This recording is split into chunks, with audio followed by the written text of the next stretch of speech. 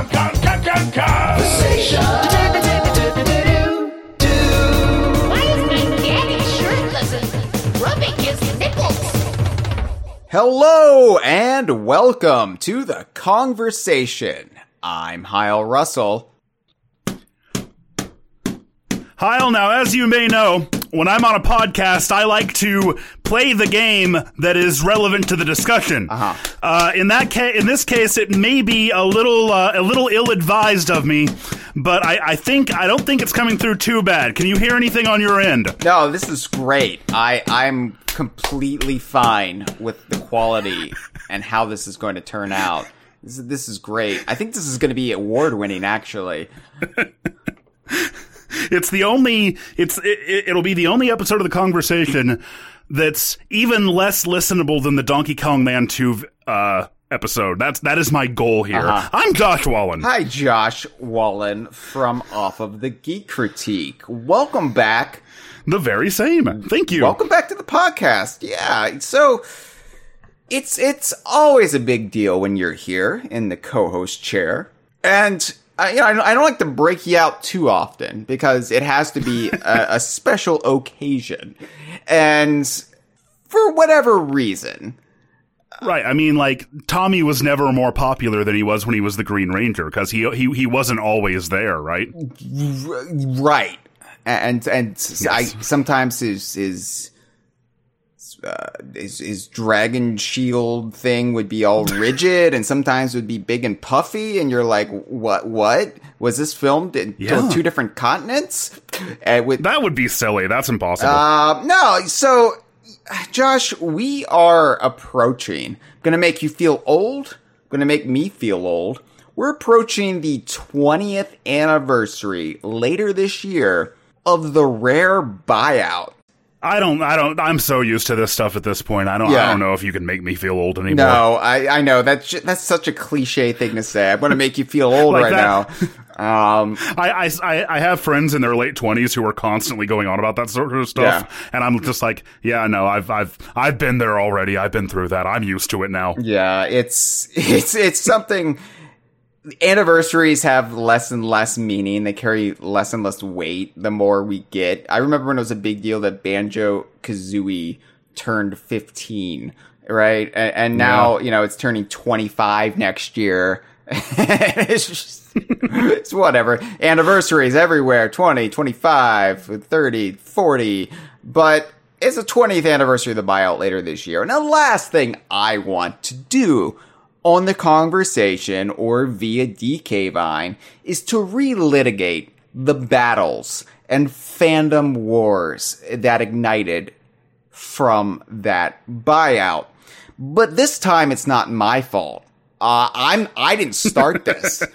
I'm just responding to it as the responsible content creator and curator of Donkey Kong journalism that I am. So apologies all around for those who may be like, I thought we were past this, Hyle. Why are we dredging up ancient history? Well, it's because the former Nintendo COO, Nintendo of America COO, dredged it up for us. And it seemed like as good a time as any to revisit Donkey Konga on this episode. And Josh, you're here because I said when I was promoting this episode something like, when we're dealing with dashed expectations and, the passing of generations, who better to discuss it than the Geek Critique? Because I feel... Yeah, I was like, I saw that and I was like, what?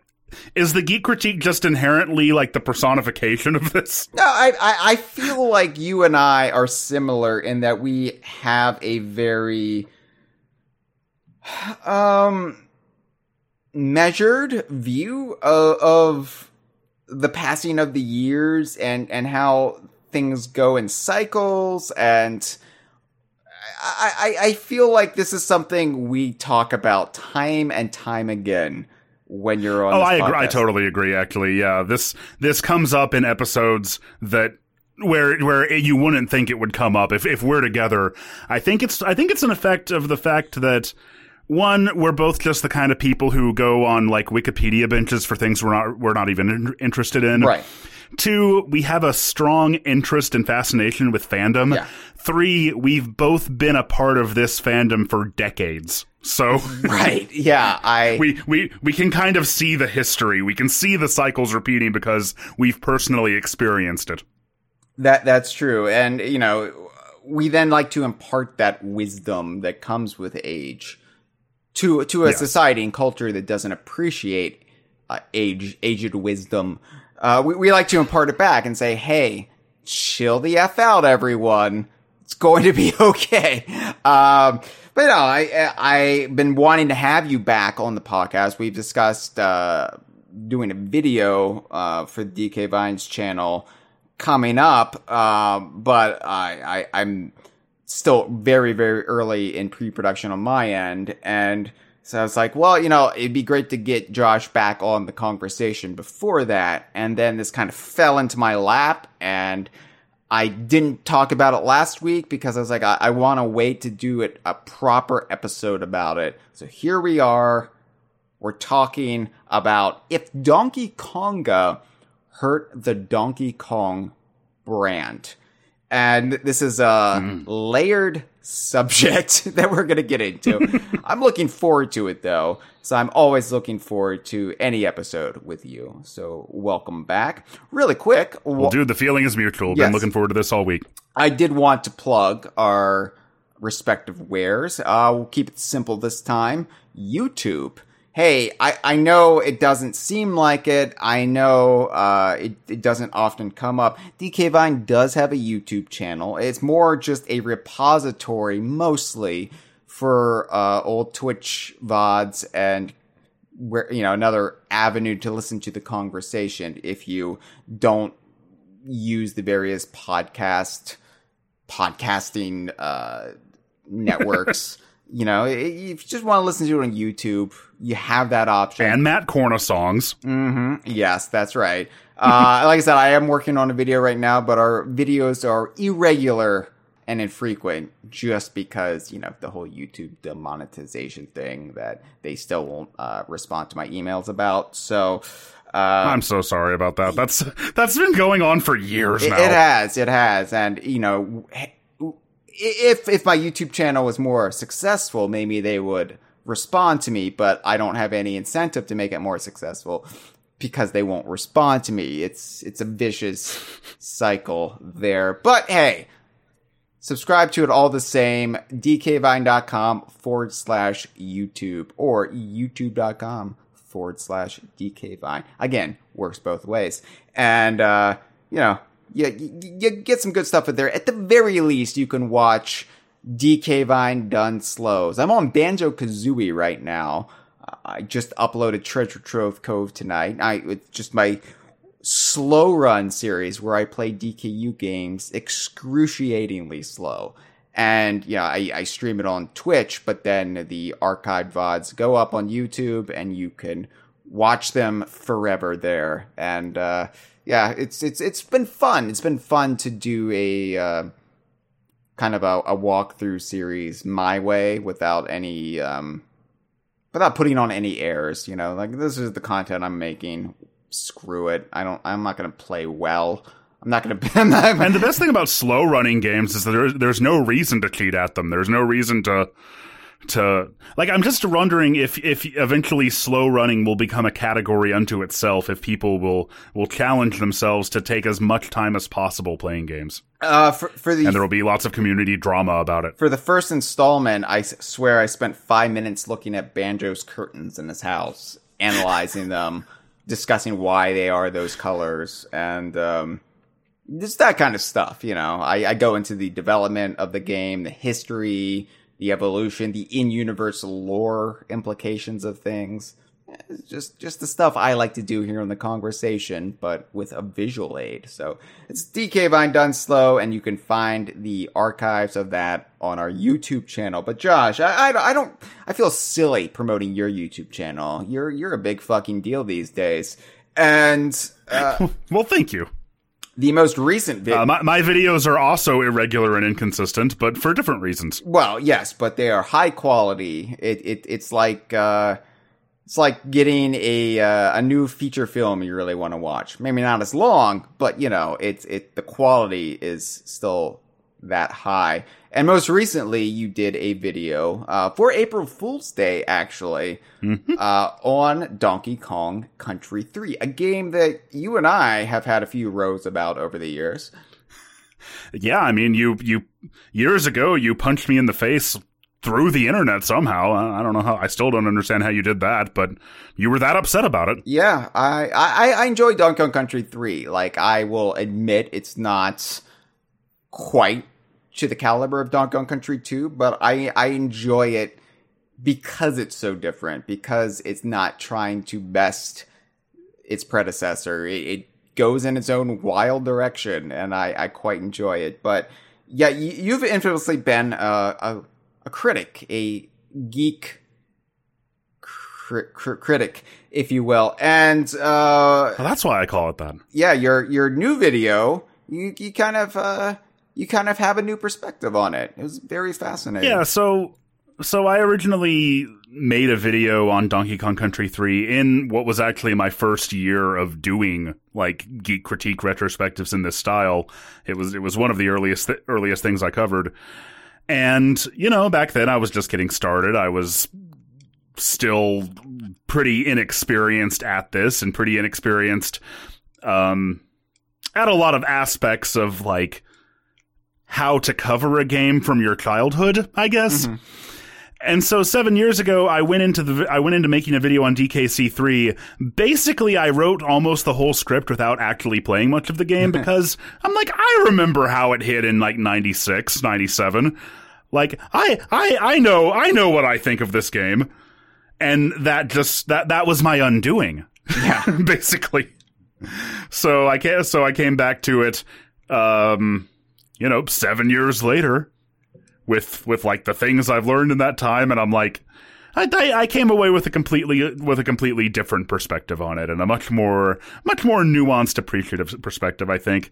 And like you said, a lot of the issue with it, at least for me, was just relentlessly holding it up to DKC2. Yeah. And like not being able to like get around that comparison. Yeah, and for me, like DKC2 is so perfect. I don't think it will ever be eclipsed in my mind, right? Like, I will never expect the game to be better than Donkey Kong Country 2, which is a sobering realization to have, that probably for the rest of my life, I will never have a video game that will hit me in all the right spots like a game from 1995 did, right? I'm done. But it's fine. That's fine, because I can always appreciate that game, and I can appreciate other games a little bit less than. It works out, but yeah. Well, I feel like this is surprisingly relevant to the upcoming episode discussion, which is because like that sort of comparison of holding what you want against what you get is, I think, would become much, much more relevant to both of us during the buyout era than it was, far more so than it was like when DKC3 came out. Yeah, it's a little bit different when the same studio that was responsible for the games you liked releases one, a year later on the same system, as part of the same series. Utilizing, much of the same characters and continuing the story. Than it is, well, we'll talk about all those circumstances, won't we? Why am I getting ahead of myself? But yeah, I mean, that's one thing that I have grown to appreciate doing this for as long as I have, where my views do evolve. And I'm perfectly fine saying, hey, I was wrong about that. I overreacted. I like that too much. I didn't like that enough, and just sort of changing the scales a little bit as time goes on at how I perceive things. It's the beautiful thing about being human and being cognizant of our own brains and how the human mind works, and just admitting our fallacies and giving a warm embrace to something you didn't really like the first time around. Maybe something will hit you at a different time in your life much better than it would where you were at that particular moment in time. All perfectly relevant to what we're about to discuss. Not so much with Donkey Konga, but relevant to the era in general, let's say. Right, yeah. So, anyway, the Geek Critique, it is my favorite YouTube channel. Check it out. Subscribe. Follow. Whatever you have to do on YouTube. Do it. Don't forget to hit like on this video if you're listening to the podcast on YouTube. Yes. There you go. Like and share it with your friends, please. Let your friends know, hey, do you like video games? do you guys want to listen to a hours long podcast about Donkey Konga? Right. Not just Donkey Kong games, but the ones with the drums. No, not the good one with the drums. All right. So why are we doing this? Why, obviously later this season, we will be doing an anniversary retrospective, on the Rare buyout. All of that's coming this September. But that kind of precedes everything we're about to discuss on this episode. So, the former Nintendo of America COO, Chief Operating Officer, I believe, is the business jargon. I don't know. I believe so. Yeah, it's whatever. Reggie Fils-Aimé, the guy who said he was there to kick ass and take names, and everybody was just like, yeah, he said ass. Finally, Nintendo's growing up. I mean, it was a good move for 2004. Here's the thing. Like, Reggie said some things that have made me raise my eyebrows in recent months. It's like, really, dude, you're going there? I won't open up those worms, from that can on this episode. But, Reggie's always been a guy who at the very least knows how to market himself when it counts, right? He made himself into a personality overnight. He knew exactly what the hungry Nintendo fans of that era wanted to hear.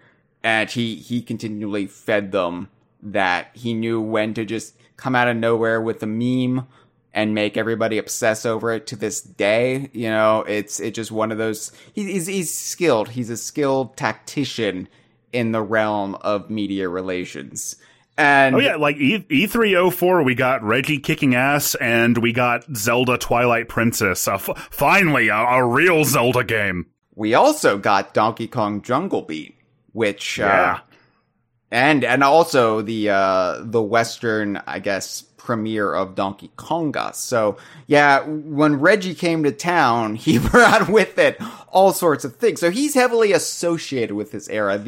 The oncoming of Reggie Fils-Aimé sort of ushered in all of this, in this big tidal wave of change at Nintendo, both Nintendo of America and Nintendo of Japan. This was a time of turmoil, of turnover. This was a year and a half or so after the Rare buyout. Everything was in flux, not just with Nintendo, not just with Rare, but the entire video game industry was changing at this time. And anyway, Reggie, love him or hate him, he definitely knew how to tap into the zeitgeist of what his consumer base wanted to hear. And he has, since leaving Nintendo of America, he has written a book on his time there called Disrupting the Game. And Josh, believe it or not, I actually got an advanced copy of this because I am a literary tastemaker. And so very nice. Yeah, no. I did not get that, just to give you an idea. Yeah, no, apparently they were like, DK Vine is the media outlet that we need to give a review for this. Unfortunately, for the publisher, Reggie only mentions Donkey Kong once in the entire book, and it's an offhand reference to Miyamoto developing the original Donkey Kong arcade game. That's it. No references to Donkey Kong or anything relevant to DK Vine's purview. So I didn't do anything with it. I made a tweet saying, hey, Donkey Kong doesn't come up in this book. Like E3 2010, the famous, if you listen, you can hear it coming. I was like, oh, I can't wait to see what Reggie has to say about that famous moment. Doesn't bring it up. He brings up the Nintendo 3DS. Because that was a bigger deal for Reggie than DKC Returns. So, it is what it is. But we didn't talk about it at DK Vine. But Reggie's making... I like to admit, the first thing you did when you got this advanced copy was just, you flipped through the pages and you're so tuned that nearly at a glance you could tell whether the page contained the words Donkey Kong. So it took you about 15 seconds to just scan through the book and deduce that there was nothing of value here. Honestly, yes, that's exactly what happened. I knew it. I also checked the index. So sure, gotta be thorough. Yeah, just to be sure. But yeah. Anyway, Reggie is out on making the rounds on media outlets that will talk about his book because they don't care about Donkey Kong quite as much as we do. And he was on the network G4, which is apparently back. G4's X Play. It just the letter X Play, right? Yes. So, if we weren't talking about the mid-aughts before, it feels like we're definitely talking about it now. On X Play, Mr. Adam Sessler was there. Morgan Webb was there. It was great. I know that reference. Anyway. Dude, the PS3 is going to be sick, though, man. Mr. Fils-Aimé was asked what his, quote, best worst game, end quote, was. Just as a very nice way of saying, what game did you hate during your time at Nintendo? And honestly, this surprised me. This surprised me to hear him be so frank and to hit it so close to home, considering he didn't mention Donkey Kong once during his book, except that one time. So I'm gonna read the quote now. And this is what Reggie said. Actually, This might resonate. So I have to tell you, as an executive, I hated Donkey Konga. I hated it. I fought with our parent company. I thought it was going to hurt the Donkey Kong brand. Personally, I didn't find it a lot of fun to play, so I pushed back hard. You know what? We launched it. The first game actually sold reasonably well, but boy, I was not a fan. Vindicated! We are selfish! We are wrong!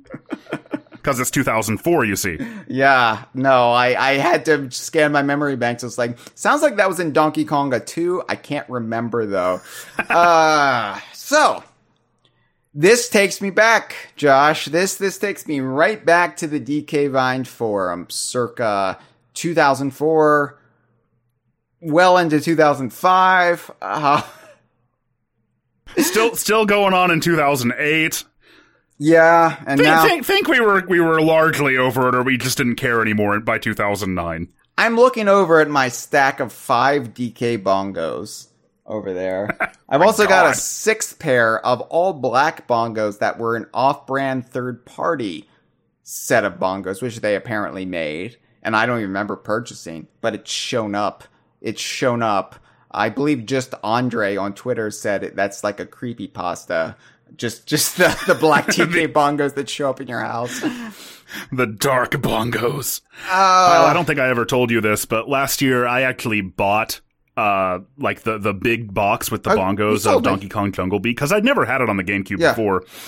And to my surprise and delight, the bongos in there have never been opened. They're still in the plastic. So I truly am the perfect person to be on this episode with you. What did they smell like? Because I'm curious what 2004 smells like. Oh, I didn't open them. So I can't tell you. Oh, okay. You know, it's always fun. I mean, I can go get him if you want me to. No, that's fine. If you want to do a live podcast opening of bongo drums. No, leave them preserved. They might be worth something after this podcast. I just like opening stuff that I know has been sealed since the date it was manufactured, and having this notion that, oh, this is what that year smells like. It's been preserved for this for this is that good 2004 air. Right. I mean, the air wasn't much cleaner back then, but, you know. So the question is, Josh, was he right? Was Reggie right about Donkey Konga hurting the Donkey Kong brand? And so, before we dissect this, I want to be clear that we're not here to pick on Donkey Konga. This podcast, this episode, isn't being made to bask in negativity or to somehow vindicate, you know, DK Vine from 2003, 2004, 2005. This is to have an honest discussion between, you know, as I say, two relatively reflective people.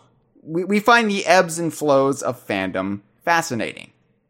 Mm-hmm. There are things to like about Donkey Konga. There are. There are aspects of that game I do appreciate. I think there are even things to like about Donkey Konga 2, the game I widely consider to be the absolute worst Donkey Kong game ever made. And if you do like any of the Donkey Konga games, if you are a legitimate Donkey Konga fan, if they're your favorite Donkey Kong games, then great. You know, I'm not saying that's wrong. I'm not saying, you know, there's any right opinion to have here. But this episode is to look at whether the existence of Donkey Konga coming out when it did had long-term negative ramifications on how people perceive the Donkey Kong IP, which I think is a separate notion then. Is there quality to be found in Donkey Konga, or do you even like it? Is it okay to like it? Because yes, it is okay to like it. The studio head of Rare was on this very podcast about 5 years ago, and he said Donkey Konga was his favorite Donkey Kong game. And so, you know, but it's relevant because it's so specific. Like, what Reggie said wasn't he actually, no, he did say, boy, was I not a fan. He right. did dunk on Donkey Konga, but his main point is, his main bone of contention with it seems to have been, I thought it was going to hurt the Donkey Kong brand. That is the key phrase there to me.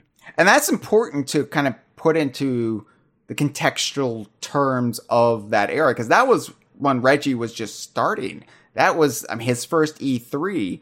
They were showing off Donkey Konga in the West. We knew about it beforehand, but that was when we really got like a good look at Donkey Konga coming this, I think, September. Yes, to, you know, the Americas. Donkey Konga. And here's also Donkey Kong Jungle Beat.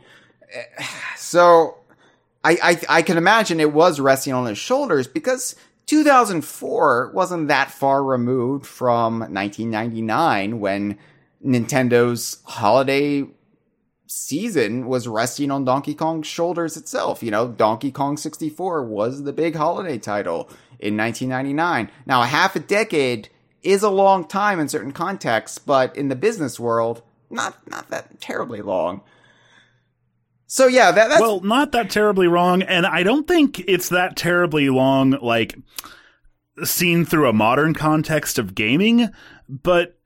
And I have to be a little bit careful here, because 99 to 2004 for me was like me being 11 versus me being 16. So of course that seems like an incredibly long time in retrospect. But I do feel like at that time in the gaming industry, like, gaming itself had changed a lot in that period of time. Sure. Video games changed and evolved, and like the industry itself and the trends within it were changing very, very, very quickly back then. Yes. And that brings us to my, I guess, main thesis here, which was the absurd, laughable even, once-in-a-lifetime situation that the Donkey Kong franchise found itself in back in 2003 and 2004. So I've made a bulleted list here. All right, here we go. All right. Obviously, Rare, the creative shepherds of the Donkey Kong series since behind the scenes 1993, and the ones who were responsible for practically every reoccurring character, save two that they still heavily reimagined. They had been purchased by Microsoft the year before, in 2002, after Nintendo declined their offer to do the same. So the people who have been responsible for everything we know about Donkey Kong, a whole media brand was launched from Donkey Kong Country. You know, cartoon, fruit snacks, other candies, toys. I mean, everything came from the minds at Rare. You know, yeah, Miyamoto suggested some things like the hand slap, but you know, everything else was Rare. Yeah, so Rare was gone, more or less. The console generation had just changed over from the Nintendo 64 to the GameCube.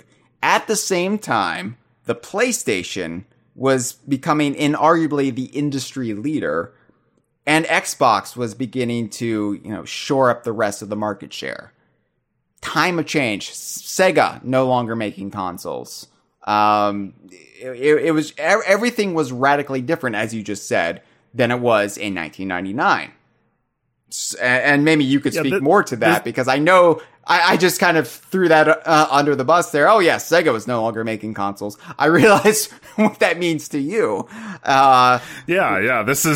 This was like 2001 so specifically demarcates the end of my childhood to me. Mm-hmm. You know what I mean? Right, 9/11. Because it's Sega leaving the console business.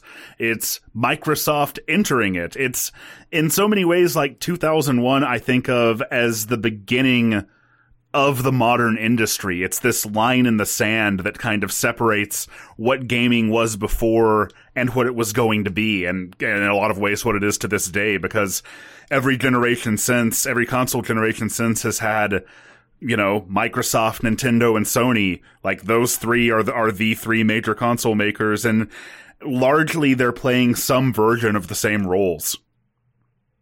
Absolutely, yeah. It is, you know, I didn't think of it in those terms at the time. For me, that happened a year later, 2002, with the buyout. Which makes perfect sense, yeah. Yeah, because from my perspective, that was where everything changed, and I was like, oh shit, I guess I'm an adult now. Bye-bye childhood. But I think it's also important to consider that, like, it's not just that new consoles were coming out, it's not just that some competitors were leaving the market or transitioning to third party and new ones were coming in.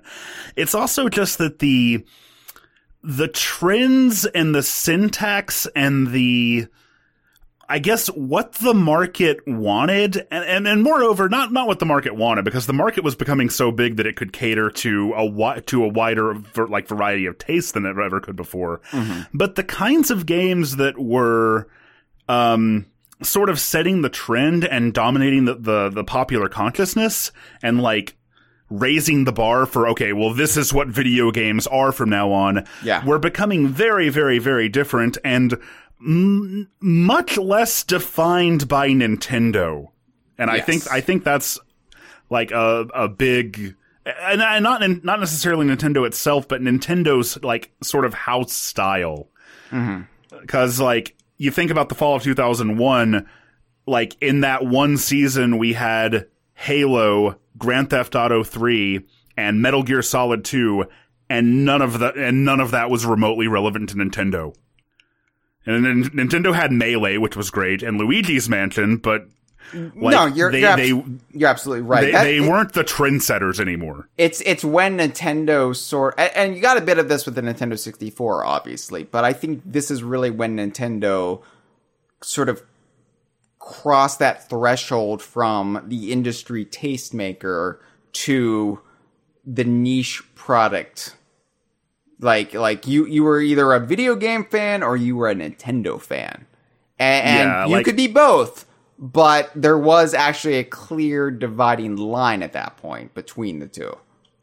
Yeah, like this was the generation where it seemed like this would happen quite frequently. People would be like people in real life, like people at school, because I was in high school at the time, would find out that I liked games, and they'd be like, "Oh, cool. Do you have a PS2 or an Xbox?" I'd be like, I have a GameCube." And then they'd be like, "Why?" Yeah, being the rare DKU absolutist that I was, where this was 2001, was 2 years after I co-founded DK Vine, so I had already sort of insulated myself in a bubble of my own making at that point, where because I was leaving high school, graduated in 2002. And so I didn't have those one-on-one interactions anymore. I had the online community I sort of shepherded, right? And so I kind of shielded myself from all of that. And it wasn't until the buyout happened that I kind of got hit in the face very bluntly, very fast. And I realized that things were changing. But even then, I was still, staying in that bubble of Donkey Kong, Rare, DKU. That's all that matters. And I don't think I had the realization that the PlayStation was king for several years. Yeah. I've talked about my encounters in the wild, where I would come kind of face to face with actual true, or I guess I should say mainstream gaming culture, where, for example, I went to reserve Star Fox Adventures at GameStop, and the guy tried to talk me out of it. And oh my god, dude, that's so funny, because full disclosure, this will be an exclusive for the podcast listeners, but the script I'm working on for the Geek Critique right now is sort of about a retrospective of the 6th generation, and it's a little bit different from most of what I've done, and I don't quite know how I'm going to promote it or title it or anything. But one of the things I note in there is that I remember going to video game stores in this era, and the dudes working at like GameStop or EB Games or whatever would make fun of the GameCube game I was buying right in front of me. This was a very, very common occurrence. Yeah, way to make that sale. Yeah, right? No, so I didn't reserve it there. I reserved it at Circuit City, yeah, as I've often talked about. But it's great because I got the Star Fox Adventures Survival Kit at Circuit City. Came with toilet paper and Jones Soda. And I don't regret that decision. I'm looking at it right now because I keep it close to me at all times. When the pandemic happened, I debated whether or not to use that toilet paper when there was a shortage. Thankfully, it's still intact. But if I opened up that toilet paper, I bet it would smell like 2002 and Circuit City. There you go, yeah. R.I.P. Circuit City. Yeah, so I would have that experience. And then I guess most of my encounters happened at GameStops of this era, but when I went to pick up my Xbox 360 on launch night, I was the only one there getting Perfect Dark Zero. Nobody else had Perfect Dark Zero, and I was like, but I thought everybody loved Perfect Dark. I thought Perfect Dark was this huge thing. Oh, I guess I'm wrong. And it just makes you feel very small and insignificant when you come face to face with, oh yeah, this weirdo insular cult that I've created is in no means reflective of mainstream culture. Okay. And that's I think I'm more okay with that in 2022 because our media, with the exception of a few things like maybe the MCU, our media and our interests and our taste have fragmented so much. Yeah, like everything is a niche. Yeah, so I'm fine with it now. I'm fine to be, king of my little anthill, because I'm surrounded by other little anthills, and I don't have that thirst to be as huge or mainstream in my likes as you do when you're younger and you want to feel validated in some way. No, I'm perfectly fine with who I am. I like it. Yeah, but That's a long way of saying, that was the era we were living in. Like, you realize it with hindsight. What you love about what you love probably couldn't be what it is and hit that level of mainstream acceptance. Right. Like, I had it for a brief few years. Actually, a couple years. Probably Donkey Kong Country Mania, 94 and 95. And then it kind of petered out in 96 with the advent of the N64. But, I mean, that was kind of it, and... But these things all have a way of coming back around. I mean, they're making like Super Nintendo World Donkey Kong, Oh, I know, and that's really exciting. I'm just saying, like, it's never going to feel like the same as it does when you're a kid, and what you like is what is everywhere. And I think that was, at least speaking for myself, that was also sort of part of why I felt so alienated, like, from gaming during this time. Yeah. Because, like, and the reason that things kept disappointing me so much is because you're right. Like, it's never gonna feel exactly like it did when you were a kid. And I think for some people, and certainly for me, it takes a while to sort of come to terms with that. To stop, like, holding new games up to the expectation. Like, just as an example, when I first played Mario Kart Double Dash, I went into that game expecting it to not only live up to Mario Kart 64, but to mean to me what Mario Kart 64 meant. And I didn't understand that there was no way it could possibly do that. Yeah. I mean, I still don't really care for Double Dash, but... Oh, no, me either. Fuck Double Dash. But then again, I'm the one who has to play it as the Kongs, and nobody else. And that kind of ruins the experience when everything's so imbalanced, depending on which characters you're using. No, and I think it's also, it's rough when you're in your early 20s, because when you're in your early 20s, here's the thing, you're still essentially a kid. You're just in an adult body, and you're legally recognized as an adult with all the responsibilities and weight of being an adult on you. And so you on some level want to go back. If you had a happy enough childhood, you just want to get back to it. You don't want this adult shit, and so I think on some level that is when you're at your most combative, right? Yeah, for sure. Because you are almost fighting for the very integrity of your childhood. But here's the cruel twist. When you're in your early 20s, that's generally when the culture is changing and moving away from what you liked as a child. And in my case, everything was shitting on the stuff I loved as a child. Rare was suddenly such a big part of the sixth generation. For sure. Rare was suddenly being bandied as this overrated studio of hacks who never made a good game sans GoldenEye. And, the Donkey Kong Country games were trash. And all of this, so it not only, like, was everything changing around me, but I had to defend the stuff I liked. And, you give it enough time, and the people your age will eventually work their way into the media and start influencing public opinion, and then all of a sudden, hey, Donkey Kong Country games, they're great. They're great again. We can like them again. But when the... perception, when the popular opinion was being crafted by people who were either older than when those games would have hit, or they're just too enamored with the new and the now that they're discarding everything that came before. It happens everywhere. We've talked about it. We did the episode Generations, which I think is our definitive statement on that phenomenon. But it it helps explain everything that was kind of transpiring during this very radical evolutionary period in the gaming industry.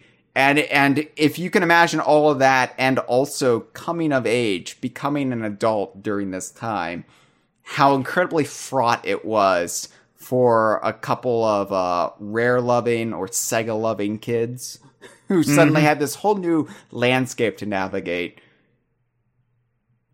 Yeah, no, I mean, I don't know. I don't think I was ever an angsty teen because, I was still a teenager at this time, but I was definitely, I think I was also just always very influenced by the internet, quite frankly, because there's a lot of things that I probably wouldn't have noticed or wouldn't have. Like, I think I always would have had the opinions that I did and felt the way that I did about things, but maybe I wouldn't have felt so strongly if I wasn't, being sort of inundated with an internet discourse that was pointing out all kinds of negative things that I probably wouldn't have been able to notice on my own. Yeah. Are you talking about DK Vine? Not specifically. Not specifically DK Vine, but no, all kinds of stuff. I guess with DK Vine, the big one though is that, and I always think this is so telling. Okay, Christmas 2004, I still inexplicably only had a GameCube. I feel like I'm gonna have to open up some cider for this one. Hold on. Okay. I need some juice. There we go. All right. Continue. I was really by this point long past the point of thinking that I could get away, that I was going to be happy, if the GameCube was my only current console, because, by this point, so much stuff would hit the Xbox and PS2 and just skip Nintendo's console. It seemed like it was kind of dead in the water, but still had a GameCube. I got Donkey Konga for Christmas, almost in lieu. It was one of those things where it's like, well, so is there anything you want for Christmas? I'm like, well, I can't really think of anything else. I guess I'll get Donkey Konga. That, the box looks pretty cool. I'll give it that. But despite having the bongos, I already had the bongos, I never got Donkey Kong Jungle Beat. And I think it's because you guys were just so relentlessly negative on it that I was like, well, that ain't gonna be worth it. Yup. Don't worry, we're gonna come to the defense of Jungle Beat a little bit on this episode. But I do have to atone for that. But yeah, I mean, the internet was becoming more and more ubiquitous during this era. And while you, Josh, you were lucky enough to find DK Vine, and maybe we steered you a little bit wrong there, but generally, we were able to broadcast. I wouldn't change a thing. It's okay. Yeah, we were able to broadcast our propaganda to you, but this is when I think the online culture that primarily exists today was really formed. Because this is when a lot of people are getting online at a younger and younger age. So this is really when online culture really became mainstream as well. And that means if any Nintendo franchise was about to have an identity crisis that spanned nearly an entire decade, this era from, say, 2001 to 2004 was about the worst possible time to do so. And that brings us to Donkey Kong. So let's look at the likes of Mario, Pokemon, and Zelda. Those franchises never missed a beat. No pun intended, except maybe I intended it. I never know. but they never missed a beat from the era of the Nintendo 64 to honestly the present day. They've all had vast quantities of spin-offs and side games, yes, but they've always presented a clear core vision with the main entries of those franchises. There hasn't been any break. There hasn't been any downtime for any of the franchises. So basically, there has been the torch that has stayed lit for all three of those since at least the N64 era to today. And yeah, and some of them going much further back than that, but yes. Sure. Yeah. So Donkey Kong has also had a main platforming console entry for every system from the Super Nintendo through the Wii U. We're still waiting on the new game for Nintendo Switch. But the problem is, I believe, indeed rooted in these early to mid GameCube years. And that's where I'd argue that the public's entire foundational understanding of Donkey Kong went off the minecart rails. Just, unless you were of a certain age and knew Donkey Kong to be something else, or if you were younger and keyed into the right websites, or, you know, had a sense of history, or an older sibling, or some sort of avenue to understand context, you would have been raised understanding Donkey Kong wrong. So let me explain what I mean. For fans from 1994 to 2002, Donkey Kong was its own beast, and one of the biggest Nintendo franchises, bar none. And what's more, it wasn't just a Nintendo franchise. That was the wild thing. It was a Rare franchise, or a Rareware franchise, we might have known it as. It got to dip its toes in the waters of two shared universes. Because from the bones of Donkey Kong Country and Diddy Kong Racing came Rare's own interconnected properties, which we dubbed the Donkey Kong universe, you know, tying in Banjo-Kazooie and Conker. This was just common knowledge back in the mid to late 90s, right? Nintendo would also acknowledge DK's shared historical lineage with Mario and things like Mario Kart 64, Mario Party, Camelot sports games. But there was always a Diddy Kong Racing or a Donkey Kong 64 or Donkey Kong Racing on the horizon to remind people that Donkey Kong was certifiably its own thing. It wasn't just this I think vestigial mentioning thing of it wasn't just this like I don't know, like organ, that like inactive organ growing off the Mario franchise. Maybe a leech, I don't know. Yes, it did have this give and take with Mario, but Donkey Kong was its own brand. And I think contextualizing DK64 like that, which is not something that I had really thought about before, but like I think so. I think it's easy to think that like, okay, well, Donkey Kong Country Mania, that was really happening in like 94, 95, then the N64 came around in 96. And then it kind of shrank quite a bit. But you know, you're right that like DK64 was Nintendo's, like, it was like their big main title for Christmas 1999, just 3 years before the buyout. And, you know, it did become like one of the best-selling N64 games, which goes to show how much goodwill there still was in the brand. Well, not just that, but Diddy Kong Racing is often overlooked. Diddy Kong Racing was a huge game in 97. I mean, it was...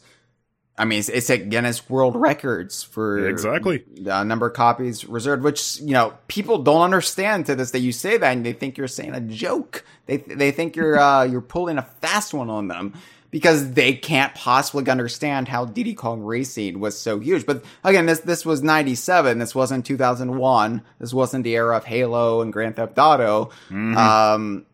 But also the Donkey Kong IP was that serious. It was that hardcore back then. It could do that. I mean, 98 was the only year we didn't have any new Donkey Kong game from 94 to 99. And, you know, hell, I had Banjo-Kazooie then, so it didn't really matter. But, you know, Donkey Kong, there was no break. I just mentioned how, you know, Mario, Pokemon, Zelda have had this sort of unbroken continuity of releases. That was Donkey Kong for much of the 1990s. And yeah, and for kids like me who were like primarily like children of the 90s, that was all we knew of Donkey Kong 2. Like that's, I think like this is something that I think we'll talk about later in regards to the GameCube generation and how this whole era affected their perception of Donkey Kong and what it was. But mine was affected in exactly the opposite direction, sort of, because to me, like, I did not know of Donkey Kong as a Mario character. Or I could not have thought of him less as being, like, part of the Mario cast. I saw him entirely as his own thing. I didn't even know that the Donkey Kong arcade cabinet existed. I did, I knew the history there, but it didn't really mean anything. Like, I mean, it obviously meant something, because I knew, I appreciated Cranky Kong and all the references, and I knew where the characters came from, but Donkey Kong Country was so huge, and everything changed overnight for the brand and the IP, that it felt like there was no going back, right? You couldn't put that genie back in the bottle.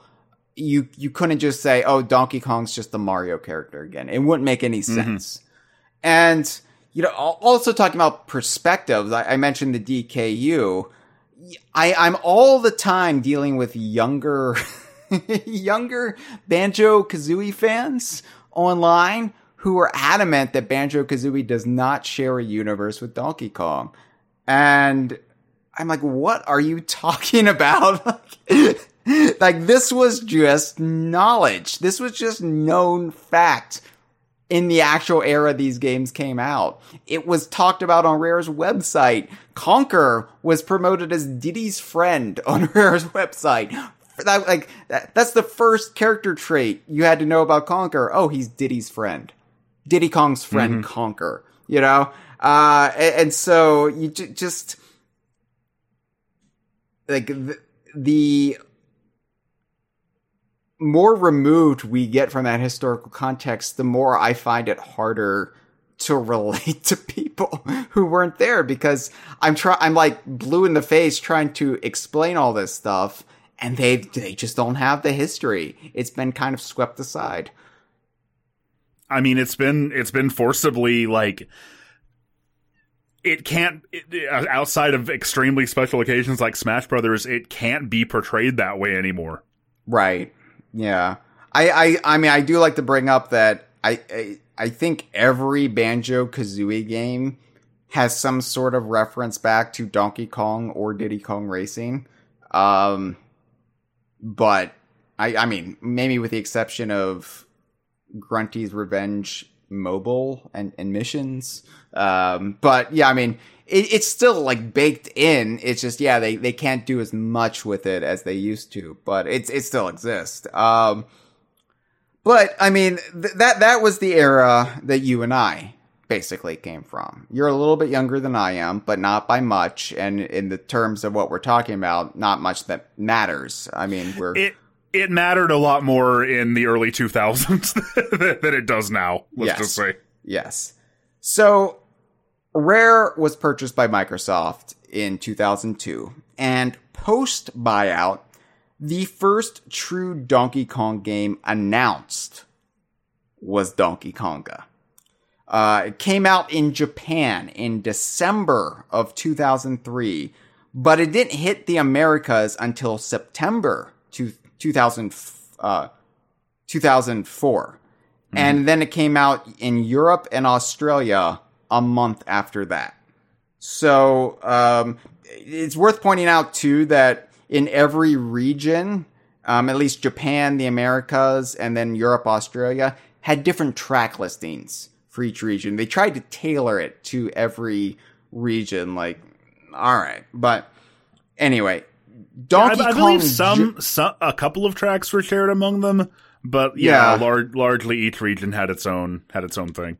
It's just wild to see that huge span of time. You know, it came out in Japan, December of 2003, and then the Americas in September of 2004, like 9 whole months for release, where, you know, now games are released internationally the same day. Yeah, for over 10 years now, that's been like, it's funny because for a long time that was just kind of expected. Lots of games hit Japan like about a year before they came out here, but for probably about the past dozen years, that worldwide simultaneous releases has been the norm. Yeah, there. Another YouTube channel I check out the videos of. I don't watch a lot of gaming YouTube channels, but there are a few I like. Yours and the Gaming Historian just released a video on the making and release of Super Mario World. Oh, I watched that one. Fantastic. Yeah, fantastic, yeah. And it really just puts you right back into that era of the early, like late 80s, early 90s, which we're talking about a different era, you know, here in the context of 2003, 2004, but that was even farther removed from like what we know. Like that was when video game consoles were treated as mere toys by the mainstream media. And it's just cracking me up seeing some of those media quotes from the time and just how fucking dismissive they are of video games. But it's just a fad. It'll never last. Yeah, it was just wild, though, seeing, like, the huge gulf of time. Like, I remember hearing older kids, like, relatives of mine, talking about, like, oh, yeah, in Japan, they've already got Super Mario Bros. 4 out. And this is before, like, Super Mario Bros. 3 come out. Like, what are you talking about? Like, they're seeing stuff in video game magazines and, you know, running away with it, you know. But, yeah, just like, that whole, like, idea of Japan is so far ahead of us in the games they've got, and we don't have an internet to really get clued in on it, so we only hear like whispers and hearsay, and it's just it just seems so foreign and once alien. We got the internet, really, we just had more whispers and hearsay. Yeah, well, that's true, but at least, you know, if you know how to use it properly, you can verify or dismiss what you're hearing, but. Yeah, I guess we didn't have all the like hoaxes and leaks that we do today. But that sort of thing always throws me off because, like, if you search Google, I'm not going to do this, but I'm assuming if you search Google for like Donkey Konga release date, it'll tell you it came out in 2003. And so, I mean, this happens for everything now. I'll see things like, oh, on this day in 2003, Donkey Konga was... Nobody is saying this, by the way, but hypothetically, if Donkey Konga was a more beloved game, they would. And I have, like, an incredibly, like, chronological memory for this stuff. Sure. Like, I think it's just sort of a function of how my memory works. So this always throws me off because I'm like, no, Donkey Konga was 2004. That's when I was experiencing it. Right. And I mean, I think that's just human nature too, right? Yeah. Like, unless you are such a devotee to Japanese culture and you train your brain to think in those terms, you're going to experience it if you live in the West from the Western perspective. I mean, that's why DK Vine's release dates are always Western release dates, the actual US release dates on our games page, just because it just keeps it easier chronologically than to have all, like, we're not a wiki, so we don't need to really get into the weeds there, but. And because, I mean, it just fits when we personally would have experienced this stuff. I'd never thought about it before, but like I do the same thing with my videos where whenever at the beginning of a lot of my videos, I'll show the year and then TGC presents, and I always use like the Western release date for that. Yeah. And I think that's fine. I mean, it's something that is no longer relevant in today's day and age when we do have international releases same day of, which I love, by the way. Like I for one do not fear our worldwide culture. I embrace it. But you don't want to go back to waiting 9 months for games to come out. No, and likewise, I don't want anybody in Japan to have to wait for games that we get first. I love it, but and I love, like, one of the great joys. You know, everybody talks about the ills of social media, and I do agree with the points made. But one of the things I love about it is I have been able to connect with DKU fans. Yes, DKU fans around the world in Japan. These people in Japan who know Donkey Kong and Banjo and Conquer share a universe, and they celebrate it and they love it. They exist over there. They exist everywhere. I mean, it's been one of the great joys of seeing how international our fan base, our fandom is. Mm-hmm. And that's thanks to social media. It's something we didn't have back in 2004 when we're talking about Donkey Konga. But in the case of Donkey Konga, I do think it's relevant talking about the Western release because that is entirely what this episode kind of revolves around. So, like I said, it came out in the Americas September 2004 and Europe and Australia October 2004. Jungle Beat wasn't announced until E3 2004, where it was right next to Donkey Konga. Okay? And Jungle Beat followed Donkey Konga at retail. It was released in Japan in December of 2004, Europe in February of 2005, and the Americas and Australia in March 2005. So I say all of this. I'm not just rattling off trivia here. Here's my point. Donkey Kong Jungle Beat, Josh, was the main Donkey Kong game for the GameCube. And I hear people screaming at me already. But yes, I'm sorry. Donkey Kong Jungle Beat was the main Donkey Kong game for the GameCube.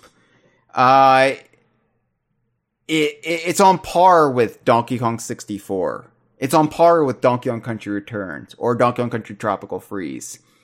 And when you say, to be clear, when you say on par, you're not saying this game is you're not talking about its quality one way or the other. You're saying relative to, like, in the course of this console's lifespan, this was the big mainline Donkey Kong game of its time.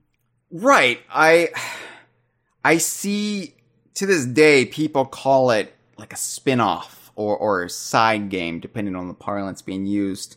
But no, this was the main Donkey Kong game. It was developed by Nintendo EAD. There were no other plans for a main console Donkey Kong game. This was a platformer, a full-fledged adventure. When Cranky Kong had those Project Dolphin auditions at the end of Donkey Kong 64, you know, the 101% best ending, he was auditioning for Donkey Kong Jungle Beat. I mean, retroactively, right? So, it was a game that was supposed to matter. But to the average... To use DK Vine's own parlance, and I remember this made such an impression on me back when I first saw it. DK Vine had a page for Donkey Kong GameCube, and it said something like, it's coming. It may take 2 years, it may take 4 years, it may take 6 years, but it's coming. And then went on to, like, talk about what the big new Donkey Kong game was going to be on the GameCube. And this is that game. Yeah, like it or not. Like, had there been no buyout, I'm sure it would have been a rare game, probably going back more to the style of Donkey Kong Country, but there's no way of knowing because they never got far enough, right, before the buyout happened. There was going to be Donkey Kong Racing beforehand, but the Stampers knew to keep Donkey Kong going because it was a major cash cow for Rare, let alone Nintendo would want them to, you know, have a Donkey Kong game at the ready every couple of years. But things changed, and Nintendo EAD got it, and they went in a different direction. Here's the thing, though.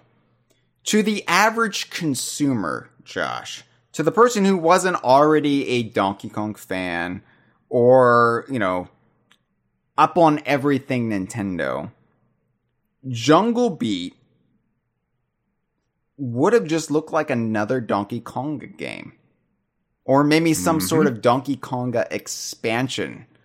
Because Donkey Konga did come out first. It was the funny game that used the plastic drums. And it came out first.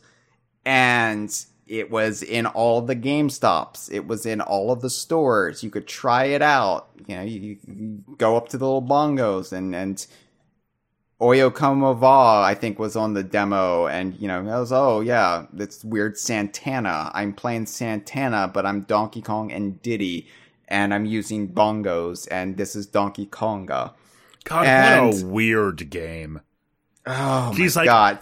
I admittedly, I played it plenty back in the day, so I remember it well, but just, like, the juxtaposition of hearing terrible covers of pop songs while those graphics are on the screen. It's just so strange. Right, and it's like the frames of animation were so low, and it was just it just felt so weird coming off of Rare, you know, which was always polished visually to perfection, you know, and obviously like the music of the Donkey Kong Country games and Donkey Kong 64 on another level.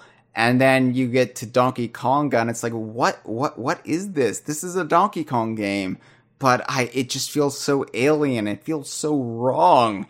And it's equally strange because, like, the Donkey Kong series had always been known for having really, really fantastic music. So in a sense, it fits. It's just that soundtrack.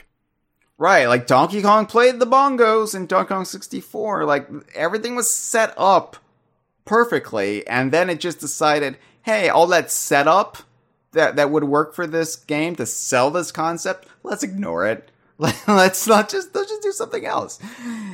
But Donkey Konga did make an impression. As Reggie said, it did sell reasonably well.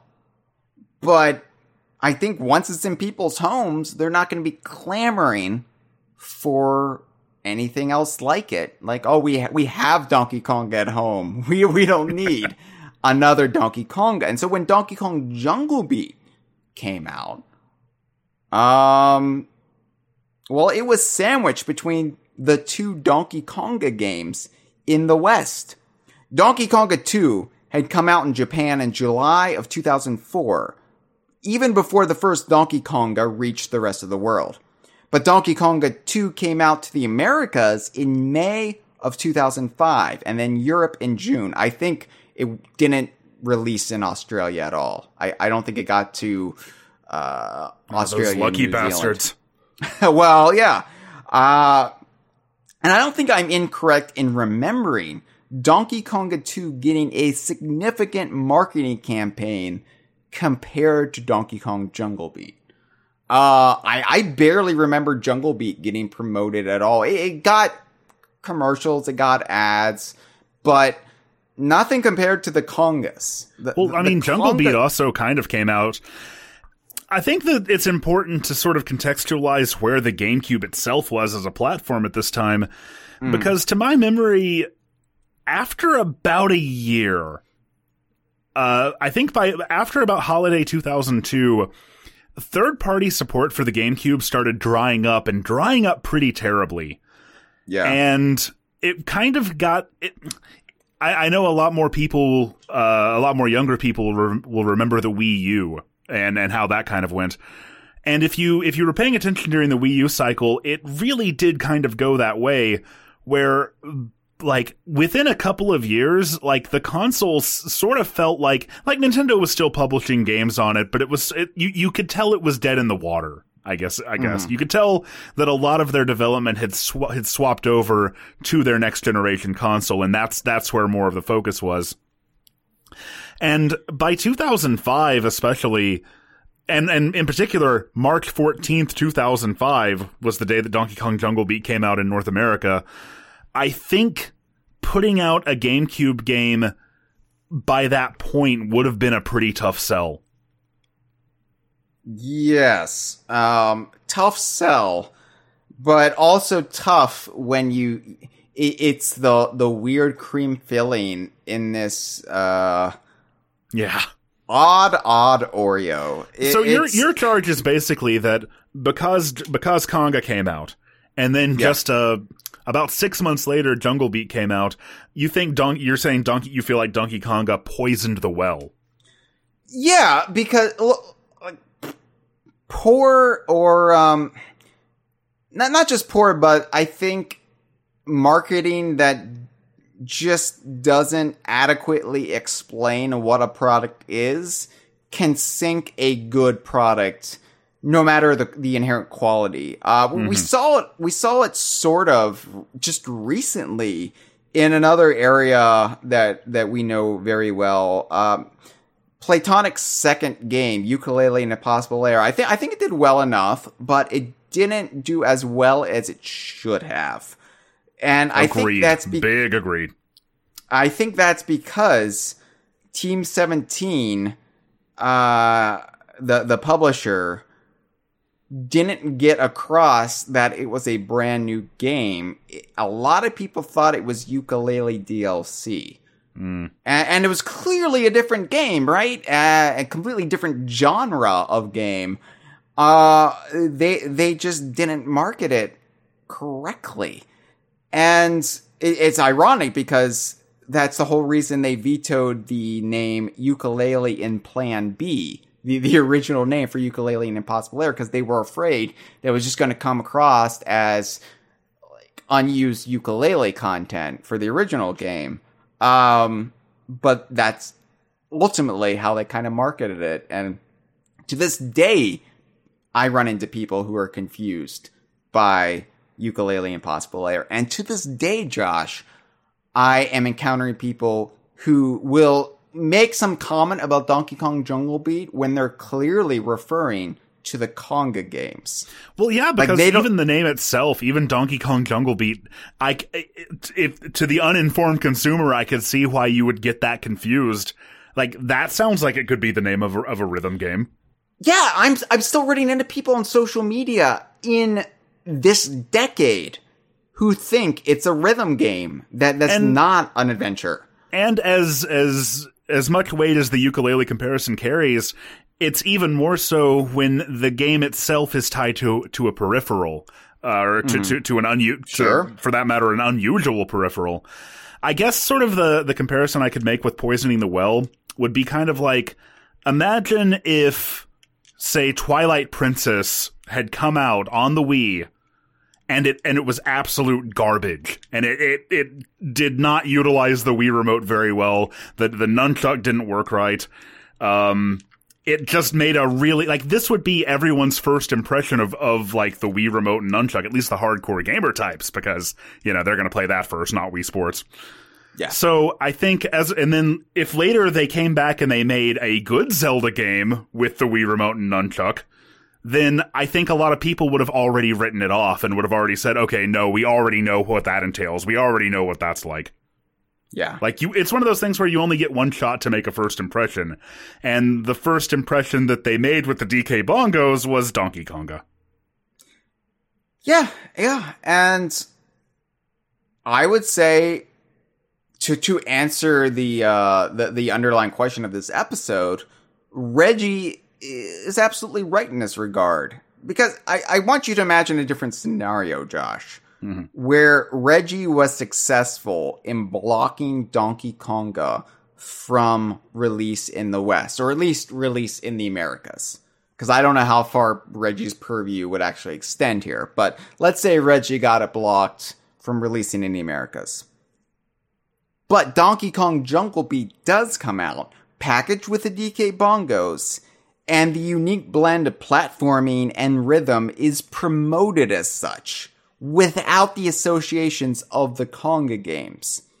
Suddenly, I don't know, Jungle Beat might become a revolutionary idea that would still have derision from the long-tenured Rare and Country fans, like moi, but would have had a fighting chance at being embraced, rather than being immediately written off by people who had already bought into Donkey Konga, or had seen Donkey Konga, and didn't need any more explanation for what they thought Jungle Beat was. And I'm bringing up Jungle Beat so much, not because like Jungle Beat was the answer to everything, but Jungle Beat is a good game. I mean, I will admit I was wrong when it comes to Jungle Beat. A lot of it was fueled by that mistranslated interview run by IGN that made it seem like some sort of battle against the Donkey Kong Country IP, some sort of pissing contest. It was made to be this scandalous thing when the actual translation didn't say that at all. So it kind of salted the earth for us, and for us country fans. And that mistranslated interview came out at just sort of similar to what we were saying earlier, the worst possible time, because the Donkey Kong fandom at that time was so prone to confirmation bias in this direction. And here's this interview. Here's this person developing a new Donkey Kong game, saying exactly what we already think. Like it is our worst case scenario of what we don't want to hear, and here they are saying it out loud. So of course everybody was like, "Oh yeah, there it is. We knew it. We knew it was true." Yeah, and so putting aside our feelings for it, which were mostly fueled by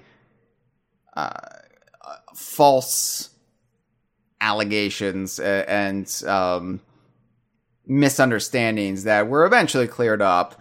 And a toxic application of our own nostalgia. Yes. Jungle Beat is a solid game. And if anybody had actually given it the time of day, I think it would have had a lot more fans, and it would have done a lot for the Donkey Kong brand during this time. Because let's talk about Donkey Konga's presentation, Josh. Oh boy. Yes. So in my notes here, I've written 2 words: childish and puerile. Jeez. I mean, yeah, it's not an exaggeration though. This is not Heil from the mid-2000s engaging in over-the-top hyperbole. Yeah. That is exactly right. Look, I like elements of Donkey Konga. I like that for whatever reason it incorporated Ellie the elephant. I like that banana birds are in it. But these are all superficial things. Like, I like that you use this thing that I like. I like that I can see this character that I don't often get to see dancing around on the screen. Everything about Donkey Konga is juvenile to the point of being insulting in a way that Donkey Kong games never really are, right?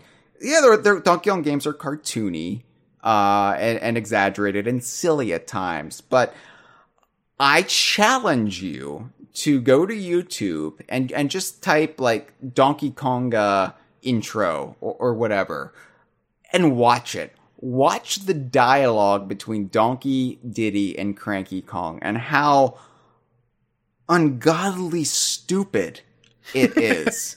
Insultingly stupid. It's just amazing. Like, it's cringeworthy. Do not watch it with a loved one or a friend. You will be embarrassed. I mean, it paints the characters in a idiotic light. And that would be fine, because most people skip over that stuff, right? It would be fine if not for the track selection.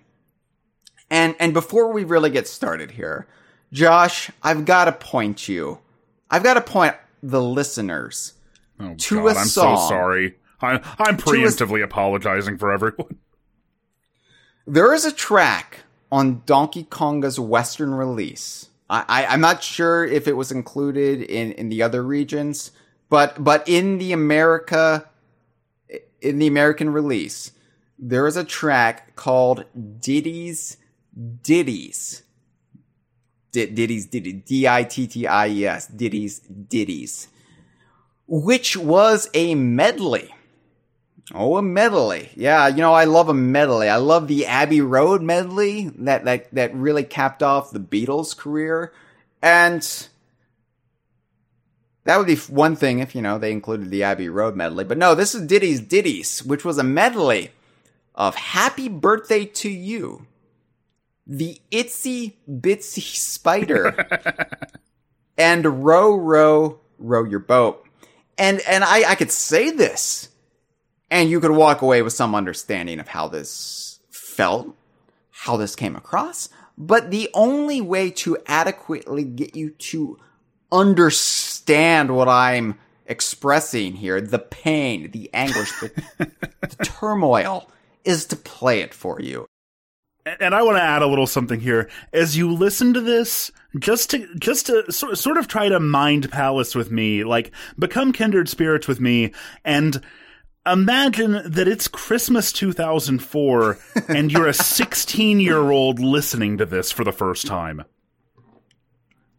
Imagine. And realizing that this is what you blew it on, imagine, too, that you're me and that you were weaned on the milk of Cranky Kong's snark, of the acidic bitterness that Rare so brilliantly layered into their Donkey Kong games. And the humor that then sprang up in Banjo-Kazooie and Conker's Bad Fur Day. This is quite a mental image. Yeah, and then imagining getting to Nintendo's first Donkey Kong release, first full Donkey Kong release, not developed by Rare. I'm excluding Donkey Kong Country Barrel Maze from this equation, but it's like we're finally going to answer the question, what will Donkey Kong be without Rare? How will this franchise continue without Rare? And here's the answer. I present to you, without further ado, Ditties.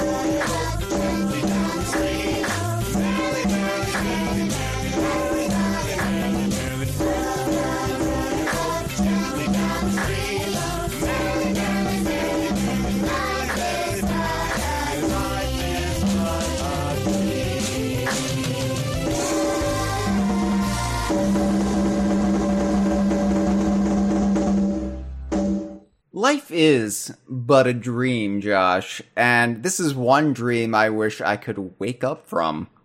Kyle, I should have gotten an Xbox. I could have gotten an Xbox, and then I wouldn't have had to. Oh, why? Why didn't I get an Xbox?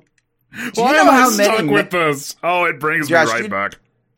Do you know how many masturbation jokes you could have enjoyed in Grab by the Ghoulies? Exactly, I could have played Grab by the Ghoulies. Which everybody writes off as childish nonsense. And, you know, it's just full of the same humor that we love from, you know, Donkey Kong, Banjo, Conker. And then we have Ditties, holding down the fort over on the GameCube. God. You know, it says a lot. I don't think I had ever actually even heard that song in full. I don't know if I ever even selected it. Like, I sat there and listened to the little preview of it. I don't know if I ever actually played it. It's a slow builder, that one. Because you've got the instrumental Happy Birthday to You, because this might have been the time when the lyrics to Happy Birthday were still under copyright.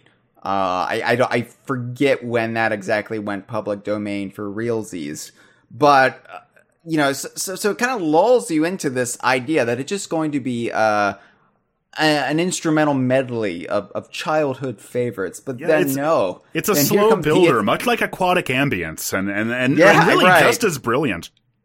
Right, because I'm sure the Aquatic Ambience would also wash the spider out. Well done! Wow. I'm grinning right now to mask the tears. So, yeah, I mean, there's ditties for sure, but the track listing of the American release for Donkey Konga was all over the fucking map. Okay, the biggest sin that DK Vine claimed it committed back when it came out was that it was completely devoid of actual Donkey Kong music. This was especially egregious in the Americas because it had the Super Mario theme, it had the Zelda theme, it had the Pokemon theme, and it had the Kirby Right Back at Ya theme. So it had those. It had Willie Nelson. I mean, these are all covers, by the way. They couldn't get the real songs. But they had like Willie Nelson. I mentioned the Santana. They I think Blink 182. They had a track in there. They had the nursery rhymes. It tried to be too many things for too many people. Oldies, classic rock, country, classical, and some slightly more contemporary covers. But it tried to be a game that would service everybody. Everybody except one group of people. Yep. Donkey Kong fans. Right? Who? So already you're sending a message, maybe a subconscious message that isn't immediately registered, but is definitely read unconsciously by people. There's no Donkey Kong series music in Donkey Konga, but don't worry, Donkey Konga has the themes for the important Nintendo franchises. Yeah. Mario, Zelda, Pokemon, Kirby. It fits so perfectly. It slides so perfectly into the narrative that the Donkey Kong fandom was already privy to. Right. And that explains our reaction, but on some level that is true. Yeah. I mean, when you walk away with what people would have perceived, you had this extremely silly, puerile, I really like that word, puerile game that utilized the Donkey Kong characters and brand, but it was all over the map with everything but Donkey Kong. It seemed to have no reverence or interest in anything that was actually related to Donkey Kong. Yeah, like, I scream, who is this game for? It tried to be something for everybody. It was, like, designed by committee, right? And it was like chasing trends and doing everything but being a Donkey Kong game. And we won't even get into Donkey Konga 2. Because I feel like Donkey Konga 2... Donkey Konga 2 is this whole other thing. It's a whole other level of shit. Because Donkey Konga 2... in the Americas, decided to chase a more contemporary crowd. It was the edgy Donkey Konga game. It was chasing the top 40 MTV crowd of the era. It tried to market itself as the Donkey Konga of 2005. They even got Good Charlotte in a big promotional deal to be on their ads for Donkey Konga 2. Now, I can't remember, were the songs in the game itself still Good Charlotte covers? There was a Good Charlotte cover in there, yeah. But the one I always bring up, the one I always think of when I think, where did Donkey Konga 2 go wrong? And it went wrong in so many ways, Josh, but There's a song on there called Hit 'Em Up Style, parentheses, oops. And for if you're not aware, Hit 'Em Up Style, parentheses, oops, is a song about a lady who has been cheated on by her man, and so she decides to get even, and she steals his credit cards, and she goes on a big shopping spree. This is a song in Donkey Konga 2 that Donkey, Diddy, and Dixie Kong happily bongo to, about getting revenge on your man when he commits adultery. Well, I mean, perhaps we could see this as some sort of a situation involving the eternal love triangle of Funky, Candy, and DK. Yeah, I've analyzed that. I've tried. Of course you have. Yeah. It would be one thing. It would be one thing if Donkey Kong was aware of the infidelity so clearly happening under his nose, but he doesn't know any better. Now, are we talking about his Wii U era nose or his Switch era nose? Now, this was still the GameCube era, but you would think maybe becoming so proficient in bongoing Hit 'Em Up Style, parentheses, oops, would have made me clued him in. But he's none the wiser. He's none the wiser. They can't make that canon because it varies upon region, so you can't have anything definable. That's the reason that's not going to be canon, because that song wasn't in the Japanese version of Donkey Konga. It wouldn't make sense, Heil. So, like I said, I could find things to like about Donkey Konga games. Donkey Konga 2, which I am on record as thinking as the worst Donkey Kong game ever. I still like all that Dixie said, and I believe I've told you this before, one of these days, you and I are going to meet up in person, and I'm going to help you finish that slush fund. What a day that will be, Josh. For real. Yeah, I like Dixie Kong's portrayal in it. I like that it seems to revisit Donkey Kong Land worlds. You know, But that's all just window dressing. Do I enjoy the experience? No, I don't. Okay, I thought here was always my issue with it.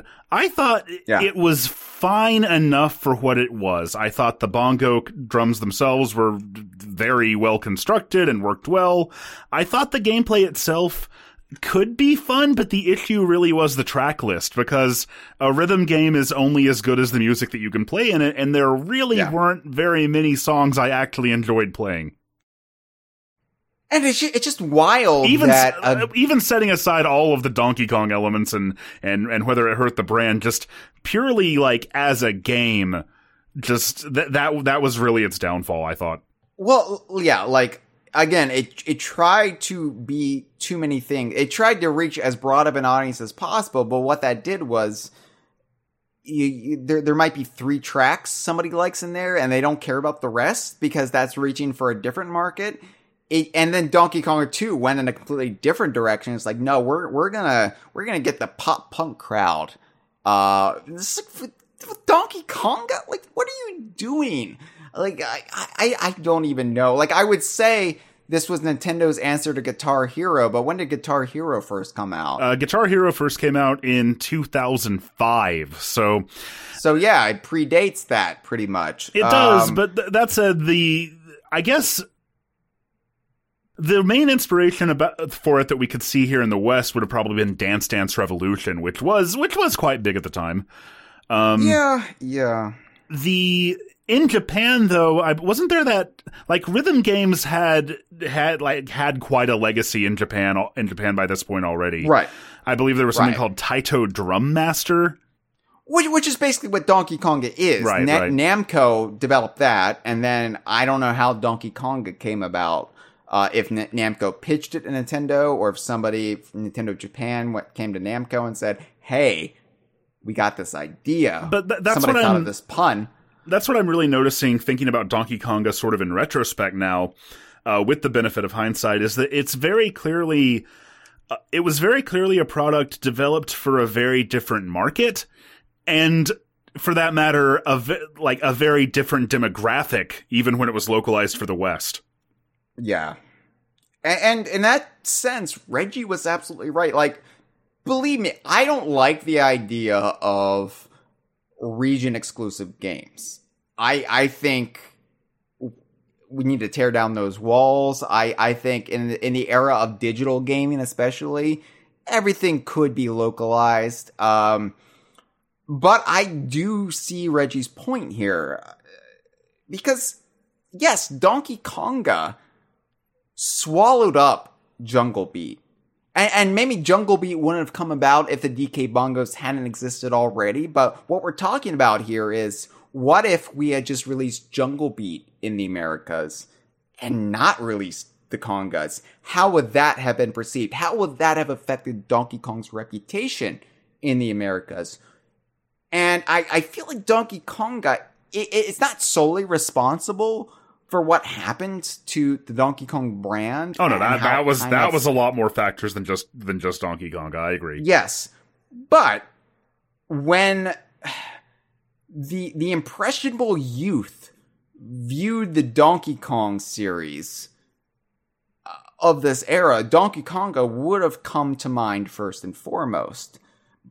And then outside of Donkey Konga, Donkey, Diddy, eventually Dixie, Funky, and others would go on to appear in Mario games from then to the present day, but it was especially egregious in the era of 2003 to 2010, where you had, this was the heyday of Mario sports games and side games, and you had every sport imaginable, and you would have the Kongs routinely appear as characters, and it never felt special like it did when Donkey Kong was in Mario Kart 64, and Rare got a special credit for it in the credits.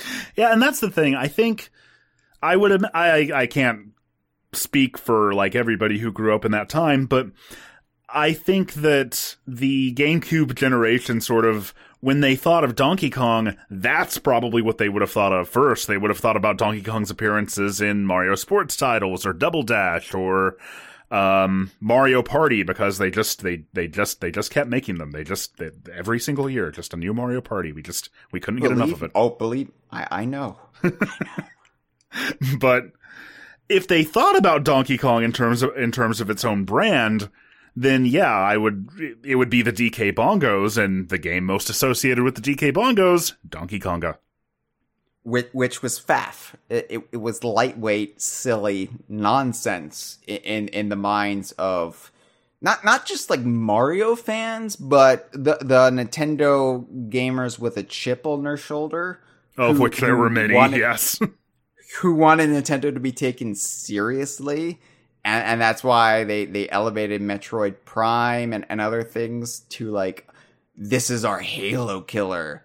And Metroid Prime is its own thing. It don't make these comparisons. But then, of course, that became a whole different sort of drama, a decade later, which we don't need to discuss. But, and sure, this was also the era in which we had Rare's Donkey Kong Country remakes for the Game Boy Advance. And we had Paion's games. And Paion's games all sold relatively weakly.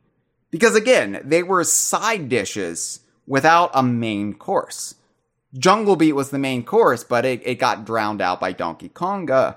And the DKC GBA trilogy was the only thing to really weather this era, and it brought in enough sales that it convinced Nintendo, hey, I guess this should be the direction of Donkey Kong. I guess, nothing else really sticks. And Jungle Beat would have stuck had it not been for, Konga. I don't think it's any mystery or any surprise that when we encounter, fans who got into the series in that era, not that the Paion games don't have their fans, not that even Donkey Konga doesn't have its fans, but I would say 99 times out of 100, their like entry point, their formative idea of what Donkey Kong was the GBA remakes. Yeah, it's amazing how many people on DK Vine who are in the community, on our forum, follow us on social media, reply in the comments. they discovered this series through the Game Boy Advance games, the GBA remake trilogy. And I mean, that made those games so much more important than we realized at the time, because at the time we were like, not that we were unappreciative of them, not that people didn't generally like them all right, but there was always this feeling like, okay, this is fine. It's cool to get these on handheld. But is this it? Is this all we're getting? And I think there was a tendency to kind of dismiss them. And then meanwhile, like you said, the Nintendo fans with the chip on their shoulders saying, well, look at this, Rare was never good. Yeah.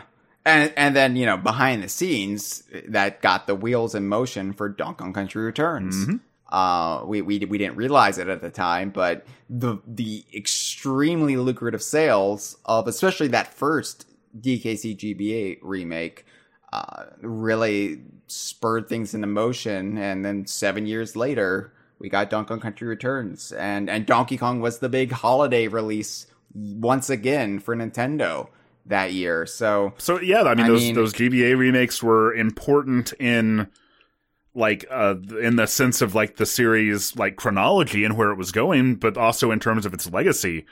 I mean, just because it meant that the next generation of Donkey Kong fans had a lot of the same formative experiences that we did, albeit much more brightly colored. And, knowing what we know about Reggie now, and the mood towards Donkey Konga, perhaps among some of his other contemporaries at Nintendo of America, does this shed new light on why the villains of Donkey Kong Country Returns are ostensibly musical instruments? Yeah, the meta plot of Returns turns out to be that we're evicting the Donkey Konga bongos and influence from the series. I mean, sort of, it is. Yeah. I mean, the Tiki Tak tribe, the priests, they're all musical instruments, and bongos are included in that. And I've actually fan-wanked and made the connection that, hey, the DK bongos are probably in-universe this Tiki Tak tribe artifact. Ooh, I like that. That Donkey Diddy find. And it kind of adds up. But there is sort of that meta commentary there if you look hard enough. Like, we kind of like made that connection back when the game came out, but now that we know that there was this behind the scenes strife related to Donkey Konga, kind of adds up. I don't know. I'm just saying.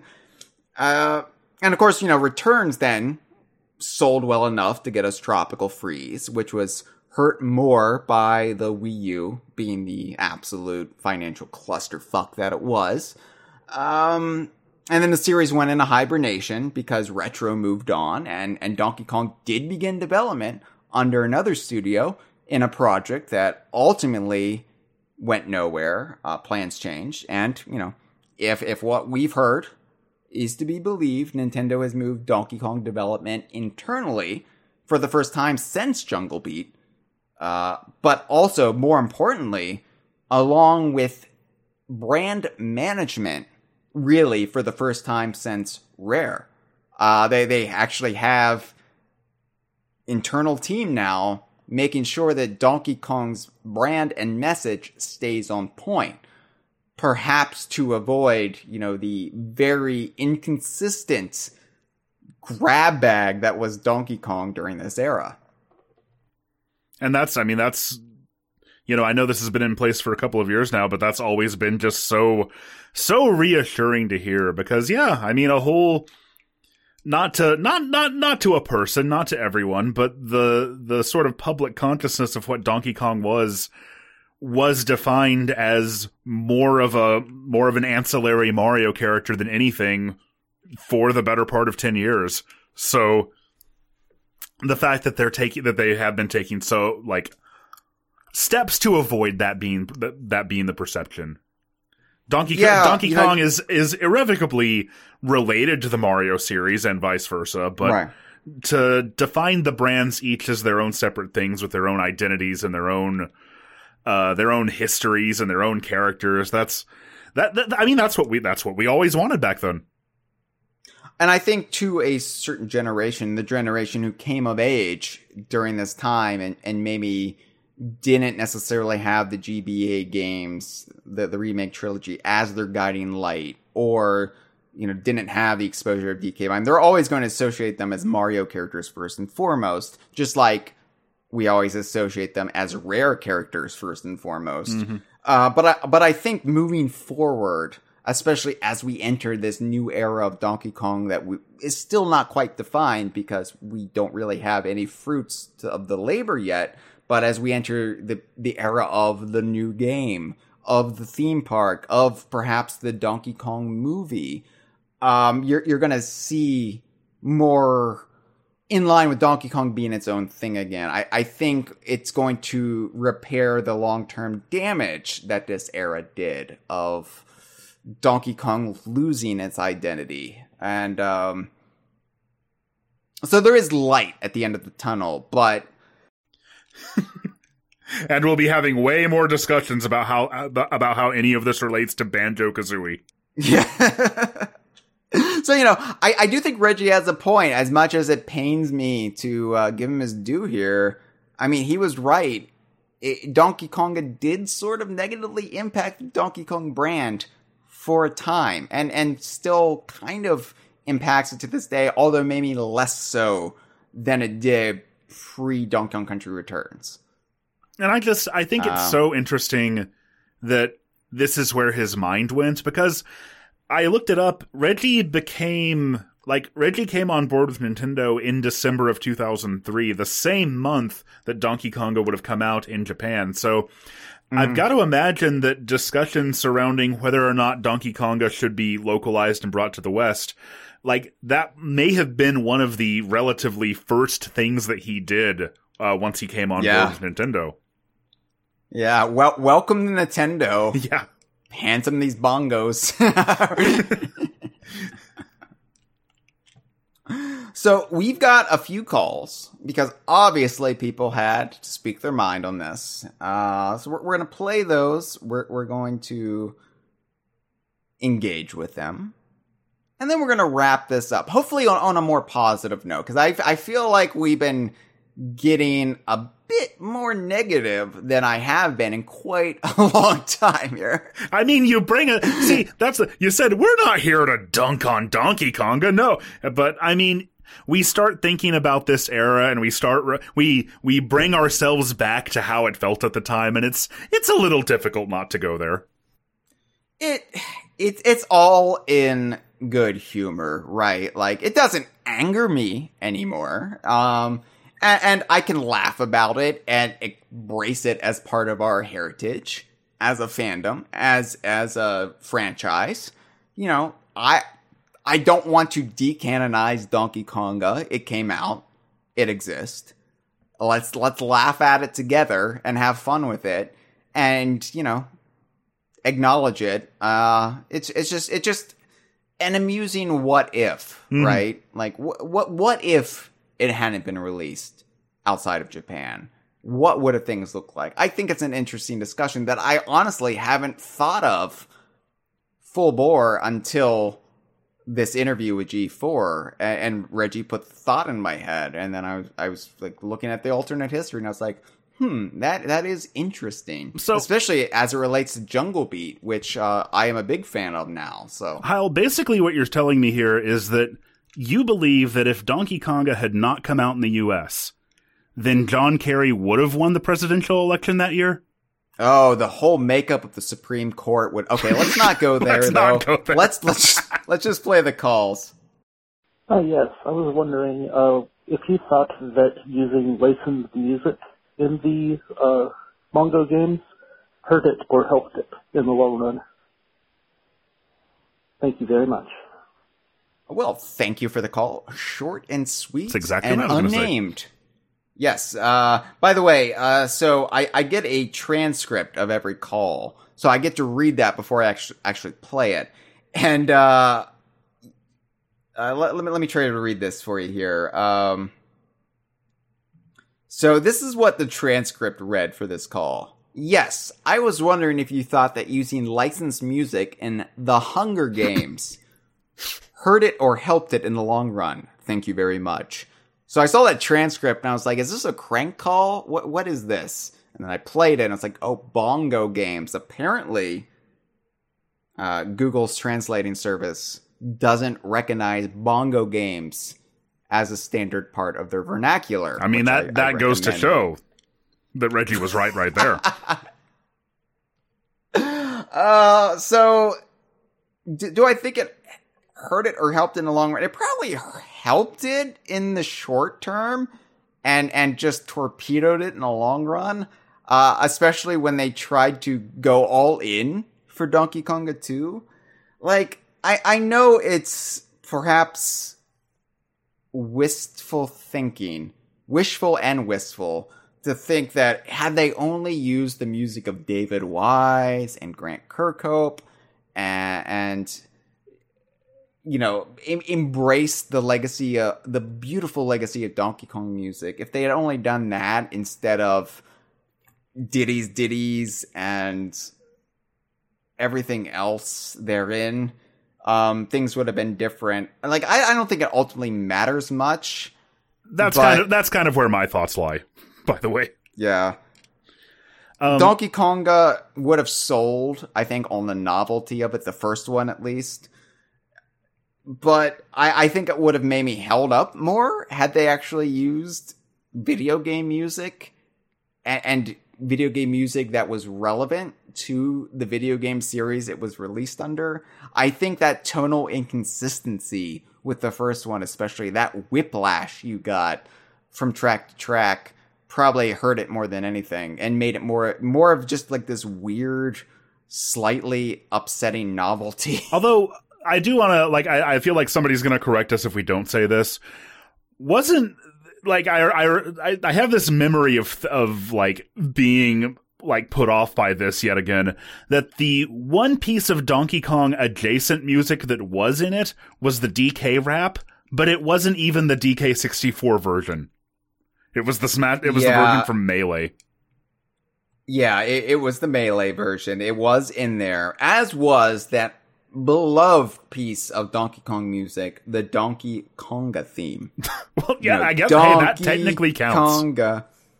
Yeah, Donkey Konga. The thing I love about the Donkey Konga theme, Josh, is that it ends with the lyric, "Play more?" ? As if, like, of course you'll want to play more. It's Donkey Konga. It's like this one instance of the game thinking its shit smells like roses. Okay. This may be a little bit too much of a personal anecdote, but I have a memory very associated with that song. We'd come back from Christmas break. I was outside of my high school. I was explaining to my best friend what Donkey Konga was all about. That song has that section in it where it talks about Donkey Konga one time, and then you clap, then it does 2 times, and it does 3 times. I remember telling him that song made me wish that there was some sort of a big cinder block attachment attached to the bongos, and that every time, one time, it would just come up and smash me in the head. and that is how I felt about Donkey Konga as a 16-year-old. That the game would have been better if it had caused me massive cranial trauma. So, some of the other tracks, by the way, in the North American version of Donkey Konga, we've got Louie Louie, very timely song for the 2004 crowd, for the youth of 2004. On the Road Again by Willie Nelson. Right Here, Right Now by Jesus Jones. Rock Lobster by the B-52s. Rock This Town by the Stray Cats. Yeah. And the thing is, like you were talking about, it's trying to have a little something for everyone. Yeah, that's the other problem, is that I guess it does that, but it's only a little something. Like, you compare that to, like, Guitar Hero or Rock Band later, which also eventually had just a massive, massive music library of, like, lots of different genres. But, like, what is it, like 20 songs here? So, like, whatever resonates with you, you're not going to get much of it. Also, like, Rock Band, and, you know, Rock Band will also have its, like, big, like, license, like, packs and games. Like Beatles Rock Band was a huge deal.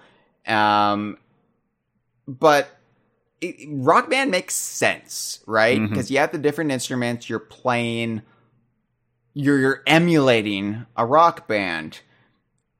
It doesn't really make much sense to play Mozart's Turkish March on bongo drums, does it? Or All the Small Things. That was my favorite one, by the way. That was one of the few that I'd actually play. So there are a couple tracks I do enjoy. Oyo Como Va by Santana. Definitely, I think that kind of fits the bongos. For whatever reason, I liked Whip It by Devo. That one was fun, yeah. I just like that Devo, of all things, got into the DKU. Wild Thing by the Trogs. John Moxley's theme in AEW. True, yeah. Was in Donkey Konga. Yeah, so. This was embarrassingly probably where I first heard it. I first heard it. This is even more embarrassing. I first heard it because they did an altered version of it for the animated Swamp Thing series in the early 90s. But instead of Wild Thing, of course, it was Swamp Thing. I don't understand how that's embarrassing. That sounds awesome. I mean, it was. But imagine my confusement when then my dad was listening to the oldie station and I heard Wild Thing and I was like, oh, Swamp Thing. Oh, yeah, I do remember that feeling where it's like, you find out that something you like, your dad knows about it, and you're like, what? Yeah, usually it was like Animaniacs or Simpsons references to broader pop culture, which would be how I would learn about things before my time. But I would first know it in the context of those shows. So. And then I would typically learn about pop culture things when DK Vine referenced those things. Right. And I've gone on about this recently, but I hate that I've now passed the age where the references I make are precocious and before my time. Now I just look like an old man to people. They're like, no, that is actually before my time. I'm not referencing 60s rock because I was actually around in the 60s. Like, yeah, it's like, right. I'm like, at the time I was like, well, I don't really understand what the Moon Man is, but it must be something interesting. Yeah, and then the alt-right co-opted it as a racist symbol. It'll always be DK Vine to me. Yeah. All right, well, on that note, thank you for the call, unknown caller. I don't know how we got there from his question, but oh well. Yeah, I guess to answer the question, no, but it didn't help either. Yeah, there you go. All right, next call. Hey, DK Vine, Rick here. So to answer the question, if the brand was hurt, for me personally, as a kid, I guess I'd have to say yes, it was. Mostly just because I loved, as a kid, I had Country 3, and I loved Donkey Kong 64. But when it came to the GameCube, I didn't touch Donkey Kong. I basically didn't play another Donkey Kong game until Country Returns. And a lot of it came down to I knew the bongos existed. I remembered seeing them like in a mall or something, but as a kid who relied on their parents to buy them games, I wasn't going to ask my parents to buy me this peripheral. I don't know how much it costs, but it just wasn't going to happen. It looked neat, but just for me, it just wasn't. So I think it was super unfortunate that was a long stretch of time that I didn't get to really experience Donkey Kong. I could have, but as a kid, I didn't really see the handheld games and all that. But yeah, that's just my 2 cents on it. I'm glad Donkey Kong's doing so much better now. Yeah, that's all I got. Thanks, guys. Can't wait to listen. Bye. Hey, thanks for the call, Rick. That's the spirit. Donkey Kong is doing so much better now. I know the mood can get bleak when we go so long without the new game being announced, but yeah, not that bleak, but yeah, I mean you look at the big picture right now. Yes, Donkey Kong is doing better. Good things are ahead. I don't want to belabor it again. We were here last May, Josh, talking about it. It's always sunny in Donkey Kong Country. Pitchforks. People came at me with pitchforks come E3, so it'll happen when it happens, but that Rick brings up a good point. Like we've talked about those who were kids during the GameCube era, got into gaming during that era, and this is the first impression they had of Donkey Kong. But what of those who got into the games either from Super Nintendo or N64 and then fell off because there were no Donkey Kong games to pique their interest during this era? Obviously, Rick isn't one of those because he's calling into the conversation in 2022. He found his way back, but how many people just left and never came back? Yeah, I mean, I think it's pretty telling, too, that I remember a couple of years ago, and when I say a couple at this point, I mean like 6 or 7, I felt like there was this big upswing of appreciation for DK64. And I think what that was coming from was like people who were, a little bit just barely younger than me, who like that was their entry into the series. And it's pretty telling, I think, that like we said earlier, it's not like none of the Donkey Kong games that came out on the GameCube have seen any sort of a like reappraisal in that sense. There's nobody clamoring for like I mean, I'm sure somebody is, of course, but you know what I mean. There's no like massive amount of people clamoring for the return of Donkey Konga. It's the Star Wars prequel syndrome that you see where the youth who grew up with that come of age, and then all of a sudden you have all these reevaluations. Well, it wasn't so bad, that it was actually quite good. There are things worthy of celebrating in that. Donkey Kong 64, yeah, we definitely saw that, and you're right, like, Jungle Beat has come the closest, but that's more so, like, those who shit on it back when it came out, reevaluating it and saying, hey, actually, it's actually pretty good. Yeah, I don't know if I've ever even seen somebody who has, like, nostalgic memories of playing Jungle Beat as a kid. I think part of the problem, too, with Jungle Beat is it's so tied to the DK Bongo peripheral, which unless you have the DK Bongos and the hardware that utilizes them, you can't really experience it. There's a new Play Control version for the Wii, but that kind of took all the fun out of it, in my opinion. Oh, I will defend new Play Control. I like that was actually how I finally did first play Jungle Beat, and I think it's surprisingly a very different game, but I think that it's good on its own merits as well. But I can see why you prefer either one. I'll allow it. I won't fight you on that. But yeah, I mean, it is marrying Donkey Kong and the brand to the bongos during this era. I mean, it's not like we're ever going to see Donkey Konga on Nintendo Switch Online if there's ever a GameCube functionality for it. We're never going to see if any variation of the eShop, with the Virtual Console, if we ever get a robust library going there, Donkey Konga won't be on there, and as a result, Jungle Beat won't be either. I know they patented DK Bongos, or what looks to be DK Bongos, for the Switch some time ago, but we haven't seen anything come to fruition from that. I mean, and might have just been them covering their bases. Would I like for them to re-release Jungle Beat and put like a new round of like bongo peripherals back into the production pipeline? Of course. I mean, they have the functionality for it already with the GameCube adapter. But do I think it'll actually happen? Absolutely not. And do I want Donkey Kong married to the bongos, where you feel like every Donkey Kong game has to utilize bongo? No, of course not. But I think the caller brought up a good point there, too, is that the cost of entry was higher because of the bongo peripheral. I don't remember exactly how much Donkey Konga retailed for, but I want to say it was like $70 or $80, maybe? $70 or $80?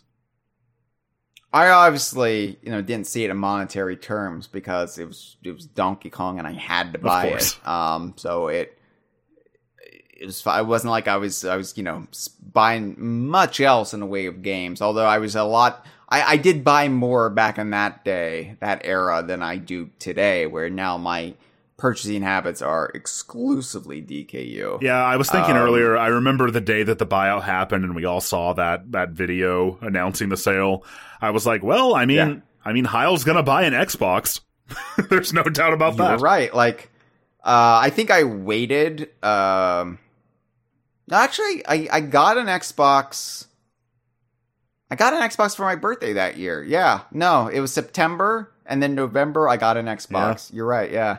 Yeah. Just on the promise of Rare. There's no question in my mind. And I never got into Xbox. I never embraced it. Like, I wanted to, I wanted to be the Xbox because that's where Rare was, and that's where my heart was. But I didn't really embrace Xbox until the Xbox One. That's really when it became my home console. We're not analyzing how Master Chief might actually be part of the DKU. No, definitely not. No. Anyway, yeah. Thanks for the call, Rick, because that's an interesting perspective that we haven't touched upon. The pre-existing Donkey Kong fan who wasn't like an adult yet, who couldn't swing the DK bongos or wasn't going to extort their parents for it. And yeah, that's interesting. That's the thing too about these discussions is we come at it from one perspective, but when you're a certain age, when you're a kid or a teenager, just the span of a couple years feel much longer. Mm-hmm. We've talked about, how when you're a kid, 2-3 years feels like a lifetime, and how much can change over that, and how experiences can differ just for kids a few years younger than you. Oh yeah, that's something I've been thinking about a lot lately. Like my wife, for example, is like 4.5 years younger than me, which makes absolutely no difference now.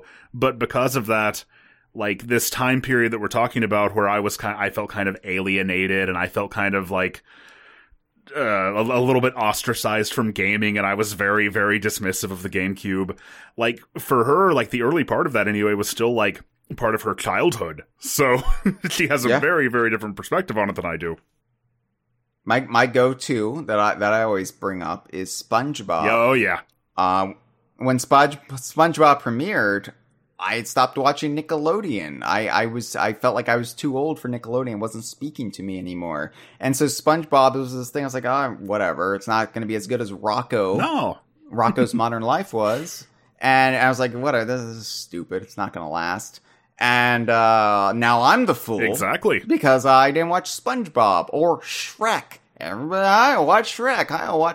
Yeah, I watch Shrek again if you like it so much. I knew and loved Smash Mouth as All-Star, speaking of Donkey Konga, for years and years before Shrek even... Well, not actually, okay, it was only about 2 years. But again, at that time, it seems like a long time. Yeah. I was the perfect age to still be a child, and yet no All-Star before Shrek. Well, hey now, we have one more call. Hey now.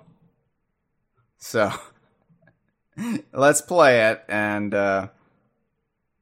hear what somebody once told me. Hi, Heil and Josh. This is Thomas of the Kremlin Campaigners. Great to see you both back together again for another conversation installment. I would not have had on my 2022 bingo card that a book-hawking Reggie Fils-Aimé would kick off a news cycle around Donkey Konga's brand impacts. It's been thought-provoking reading different people weigh in on what it means to actually hurt a brand and whether such a thing is even possible with a property as iconic to the mainstream as Donkey Kong. Talking about DK's brand in the mid-2000s feels as much a question of what wasn't developed during that time as what was. There are definitely nits to pick with Donkey Konga, but if that spin-off came out in its current form in the middle of Retro's time with the series, or in close proximity to DK Switch, I honestly think I'd be on board with it. Experimental titles in and of themselves I don't think are bad things, so long as they don't throw the series' babies out with the bathwater.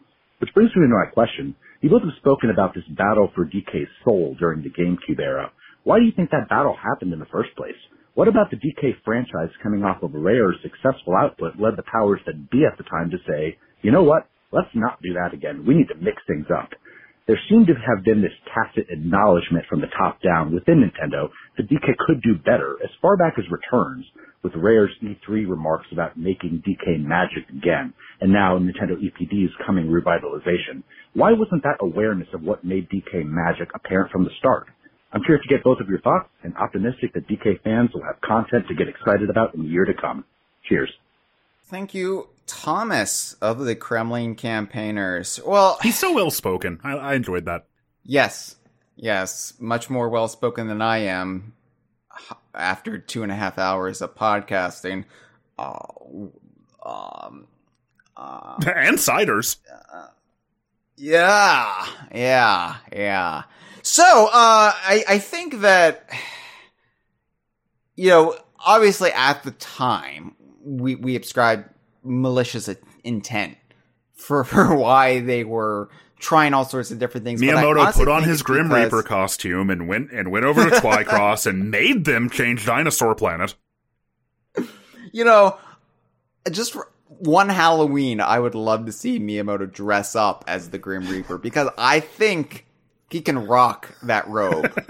I think he looks good in it. No, I think it's honestly just because for the first time in nearly a decade, they could go different directions with Donkey Kong.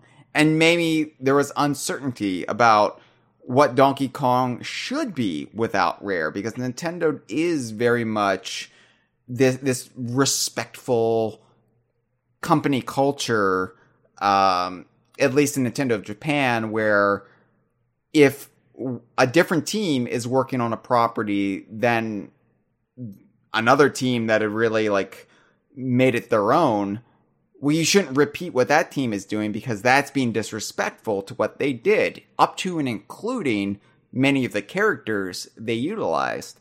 So, whereas we saw malicious intent for Donkey Kong Jungle Beat not using Diddy Kong or Rambi or even the Kremlins, they saw it as, well, this is a game much different than Donkey Kong Country, so we don't want to disrespect Donkey Kong Country characters by putting them in it.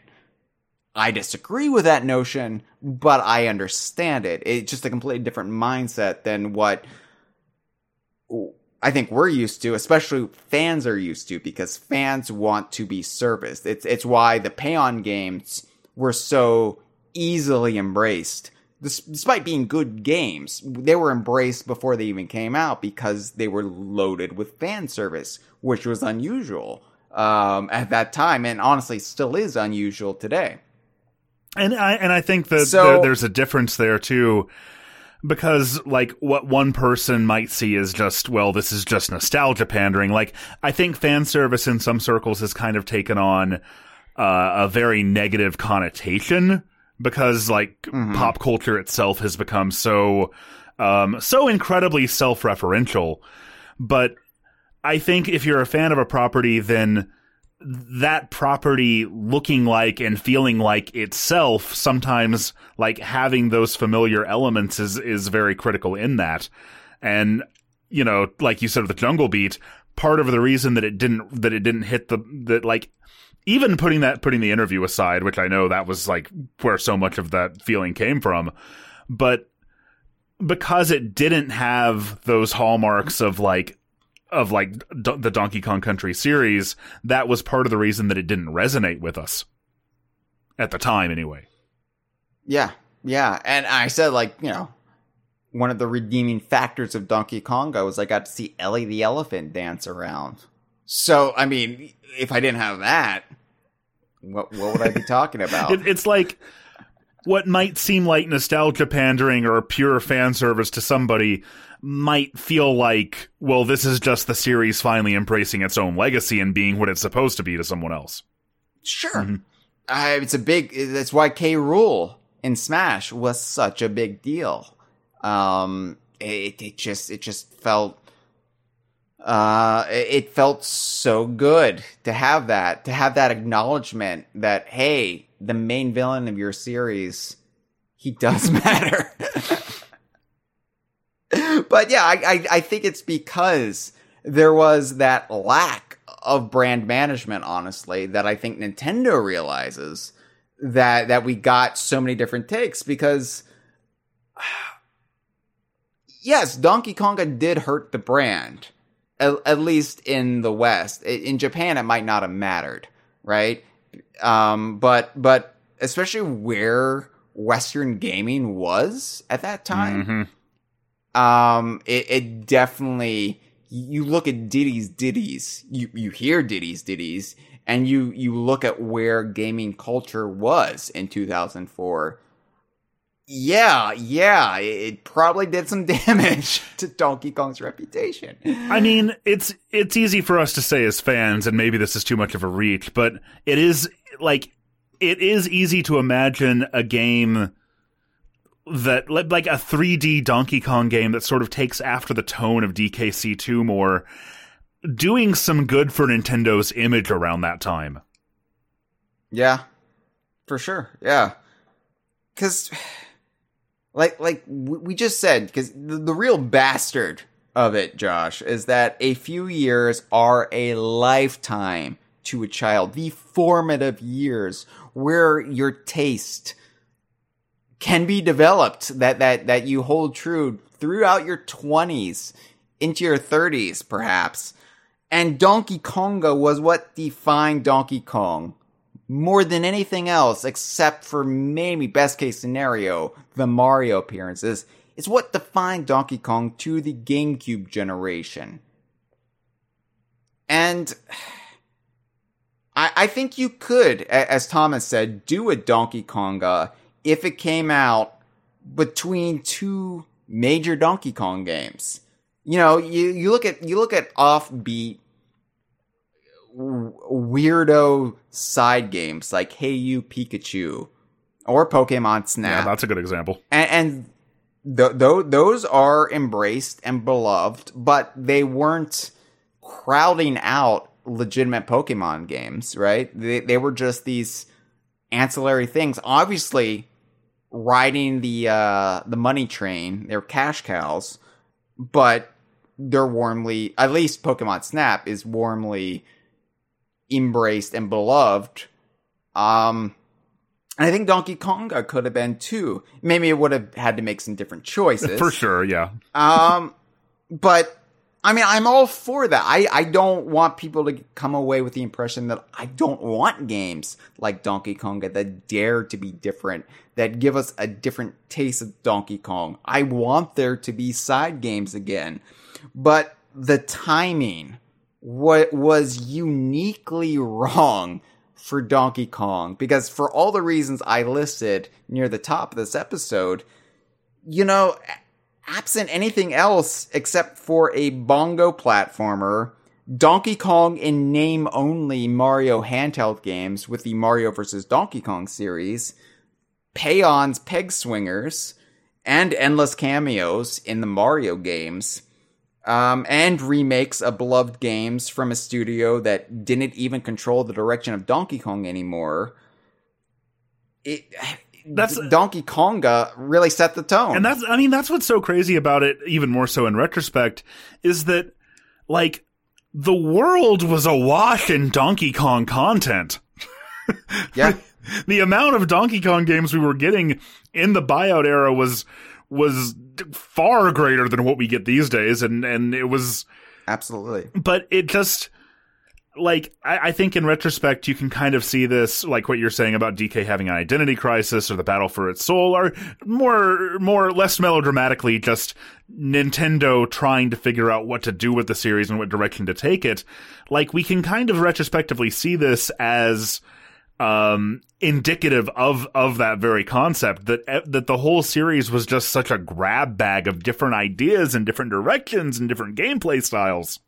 Yeah, and it's when you throw too much at the wall, hoping something will stick, sometimes the weight of it all just makes it all come crashing down. But despite all that, like, none of it was scratching that itch, I think, was the issue. I think had Jungle Beat been in a little bit of a different context, perhaps it sort of could have. But nothing was scratching the itch that I think people had, and that certainly the fandom had, for Donkey Kong to be on the level it had been previously, that it had been as recently as 1999 when DK64 came out.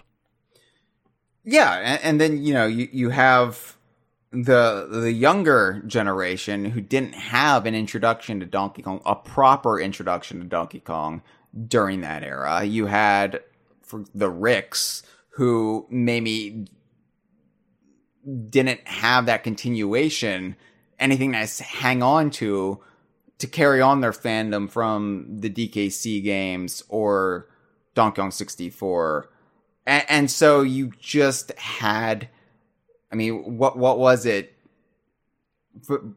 Between like Rare leaving in 2002, but honestly, there was Donkey Kong Country for the Game Boy Color in 2000. Donkey Kong 64 was the last big new Donkey Kong game before the Rare buyout. So between 1999 and 2010, unless you were fortunate enough to get Jungle Beat or to, you know, enjoy the GBA games, there was nothing for Donkey Kong, at least on the same level there used to be.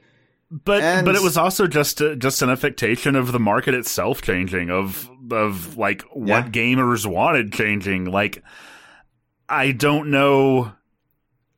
It goes back to what we were talking about at the start of the episode, how the whole syntax of what great games needed to be was evolving and changing, and I don't know if by the middle of the 2000s a platforming game was ever going to be able to reach that level again, and we had lots of trouble coming to terms with that. Oh, absolutely. I still do. Yeah. I still do. But I like looking at things more positively as we wrap things up here. Knowing that Reggie had these problems, and then I'm sure other people had their problems with it, it maybe recontextualizes things like, again, the Tiki Tac tribe, right? But I also think Nintendo, in general, sort of gets it. You know, Donkey Kong has the new brand management. They have there is an alleged Donkey Kong team. They helped with Donkey Kong Adventure, you know, Ubisoft, their expansion to Mario plus Rabbids Kingdom Battle. That's one of the one identifiable things we know they contributed to. I get the sense that there is some sort of control going on with things like appearances in Mario games from now, like what they're allowed to do. Even things like Mario Kart Tour that have Dixie and Funky Kong in it. There seems to be some measured,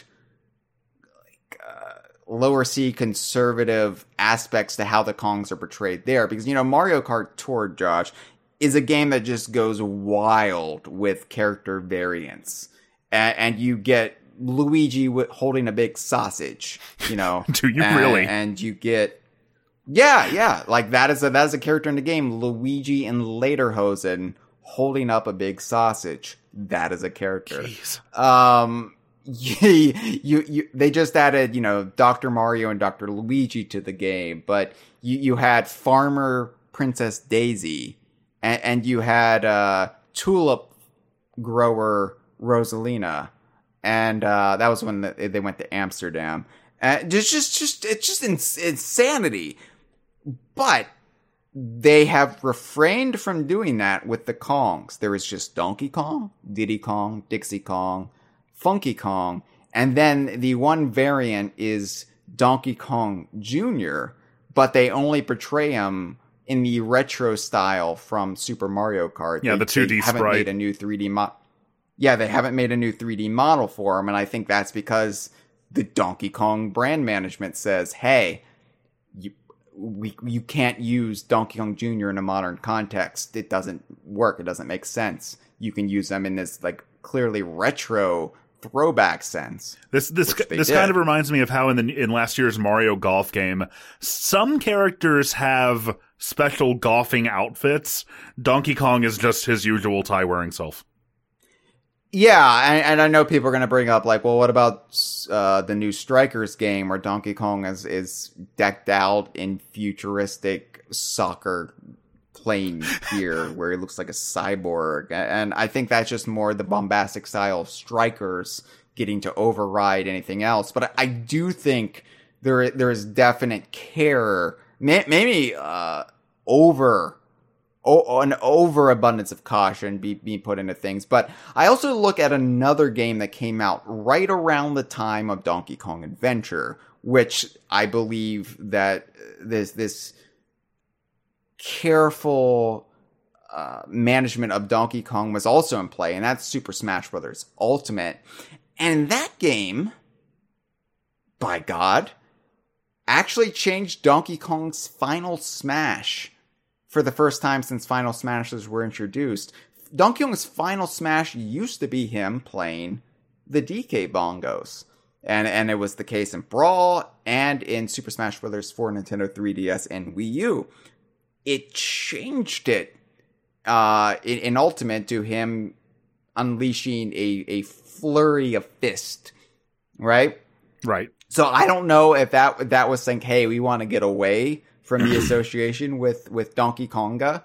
Well, it changed it very specifically, if I'm remembering right, to being a Donkey Kong Jungle Beat reference, actually.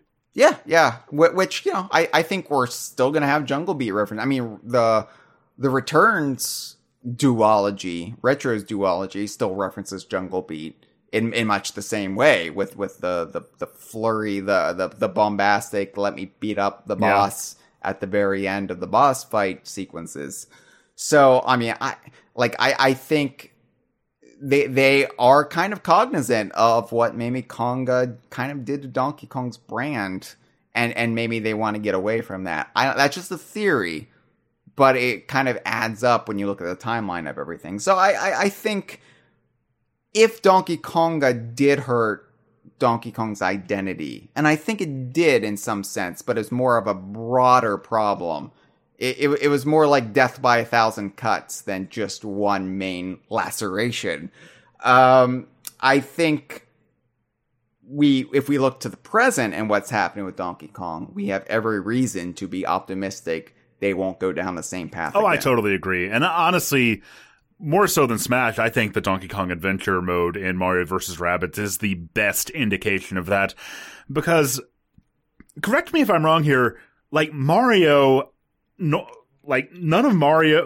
himself never shows up in that DLC, does he? No, and what's interesting is that this is the first game that actually agrees with DK Vine's assertion that Donkey Kong Island is in a separate dimension from the Mushroom Kingdom. And that's the main takeaway for me, is that there's this clear distinction that while Mario and Donkey Kong can cross over, they are their own separate things. And they often do cross over, but Donkey Kong is not being promoted under the Mario brand anymore. Really not. You even think back to when they introduced the Super Mario movie cast. Mm-hmm. Miyamoto came out and they even made a special point saying, even though it's a Mario movie, Donkey Kong will be appearing in this. Like it was a special case. We're making an exception here. And I thought that was interesting because, everybody of this era would have thought, well, Donkey Kong's just a Mario character. Of course he'll be in it.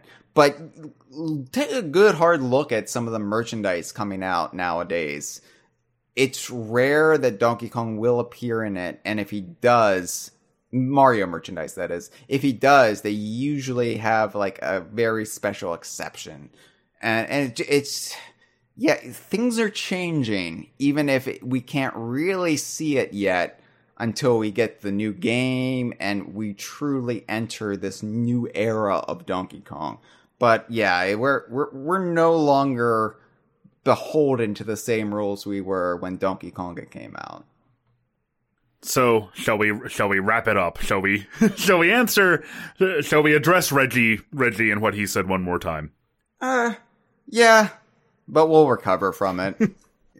It's fine. And honestly, I know we've been hard on Donkey Konga this episode. I know we've been hard on this era yet again, but I do appreciate Donkey Konga for what it is. I can't say I hate it.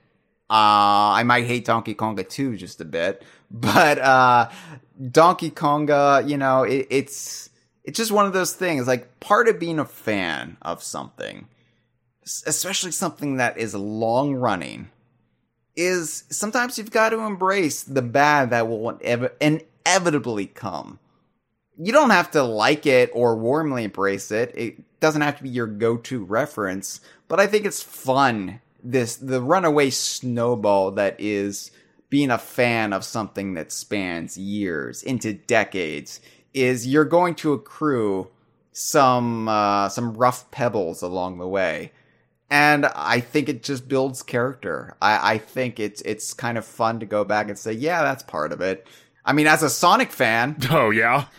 As a Sonic fan, you probably know that better than even Donkey Kong fans do. God, I don't even. This has been a File 2 production. ¡Qué rico!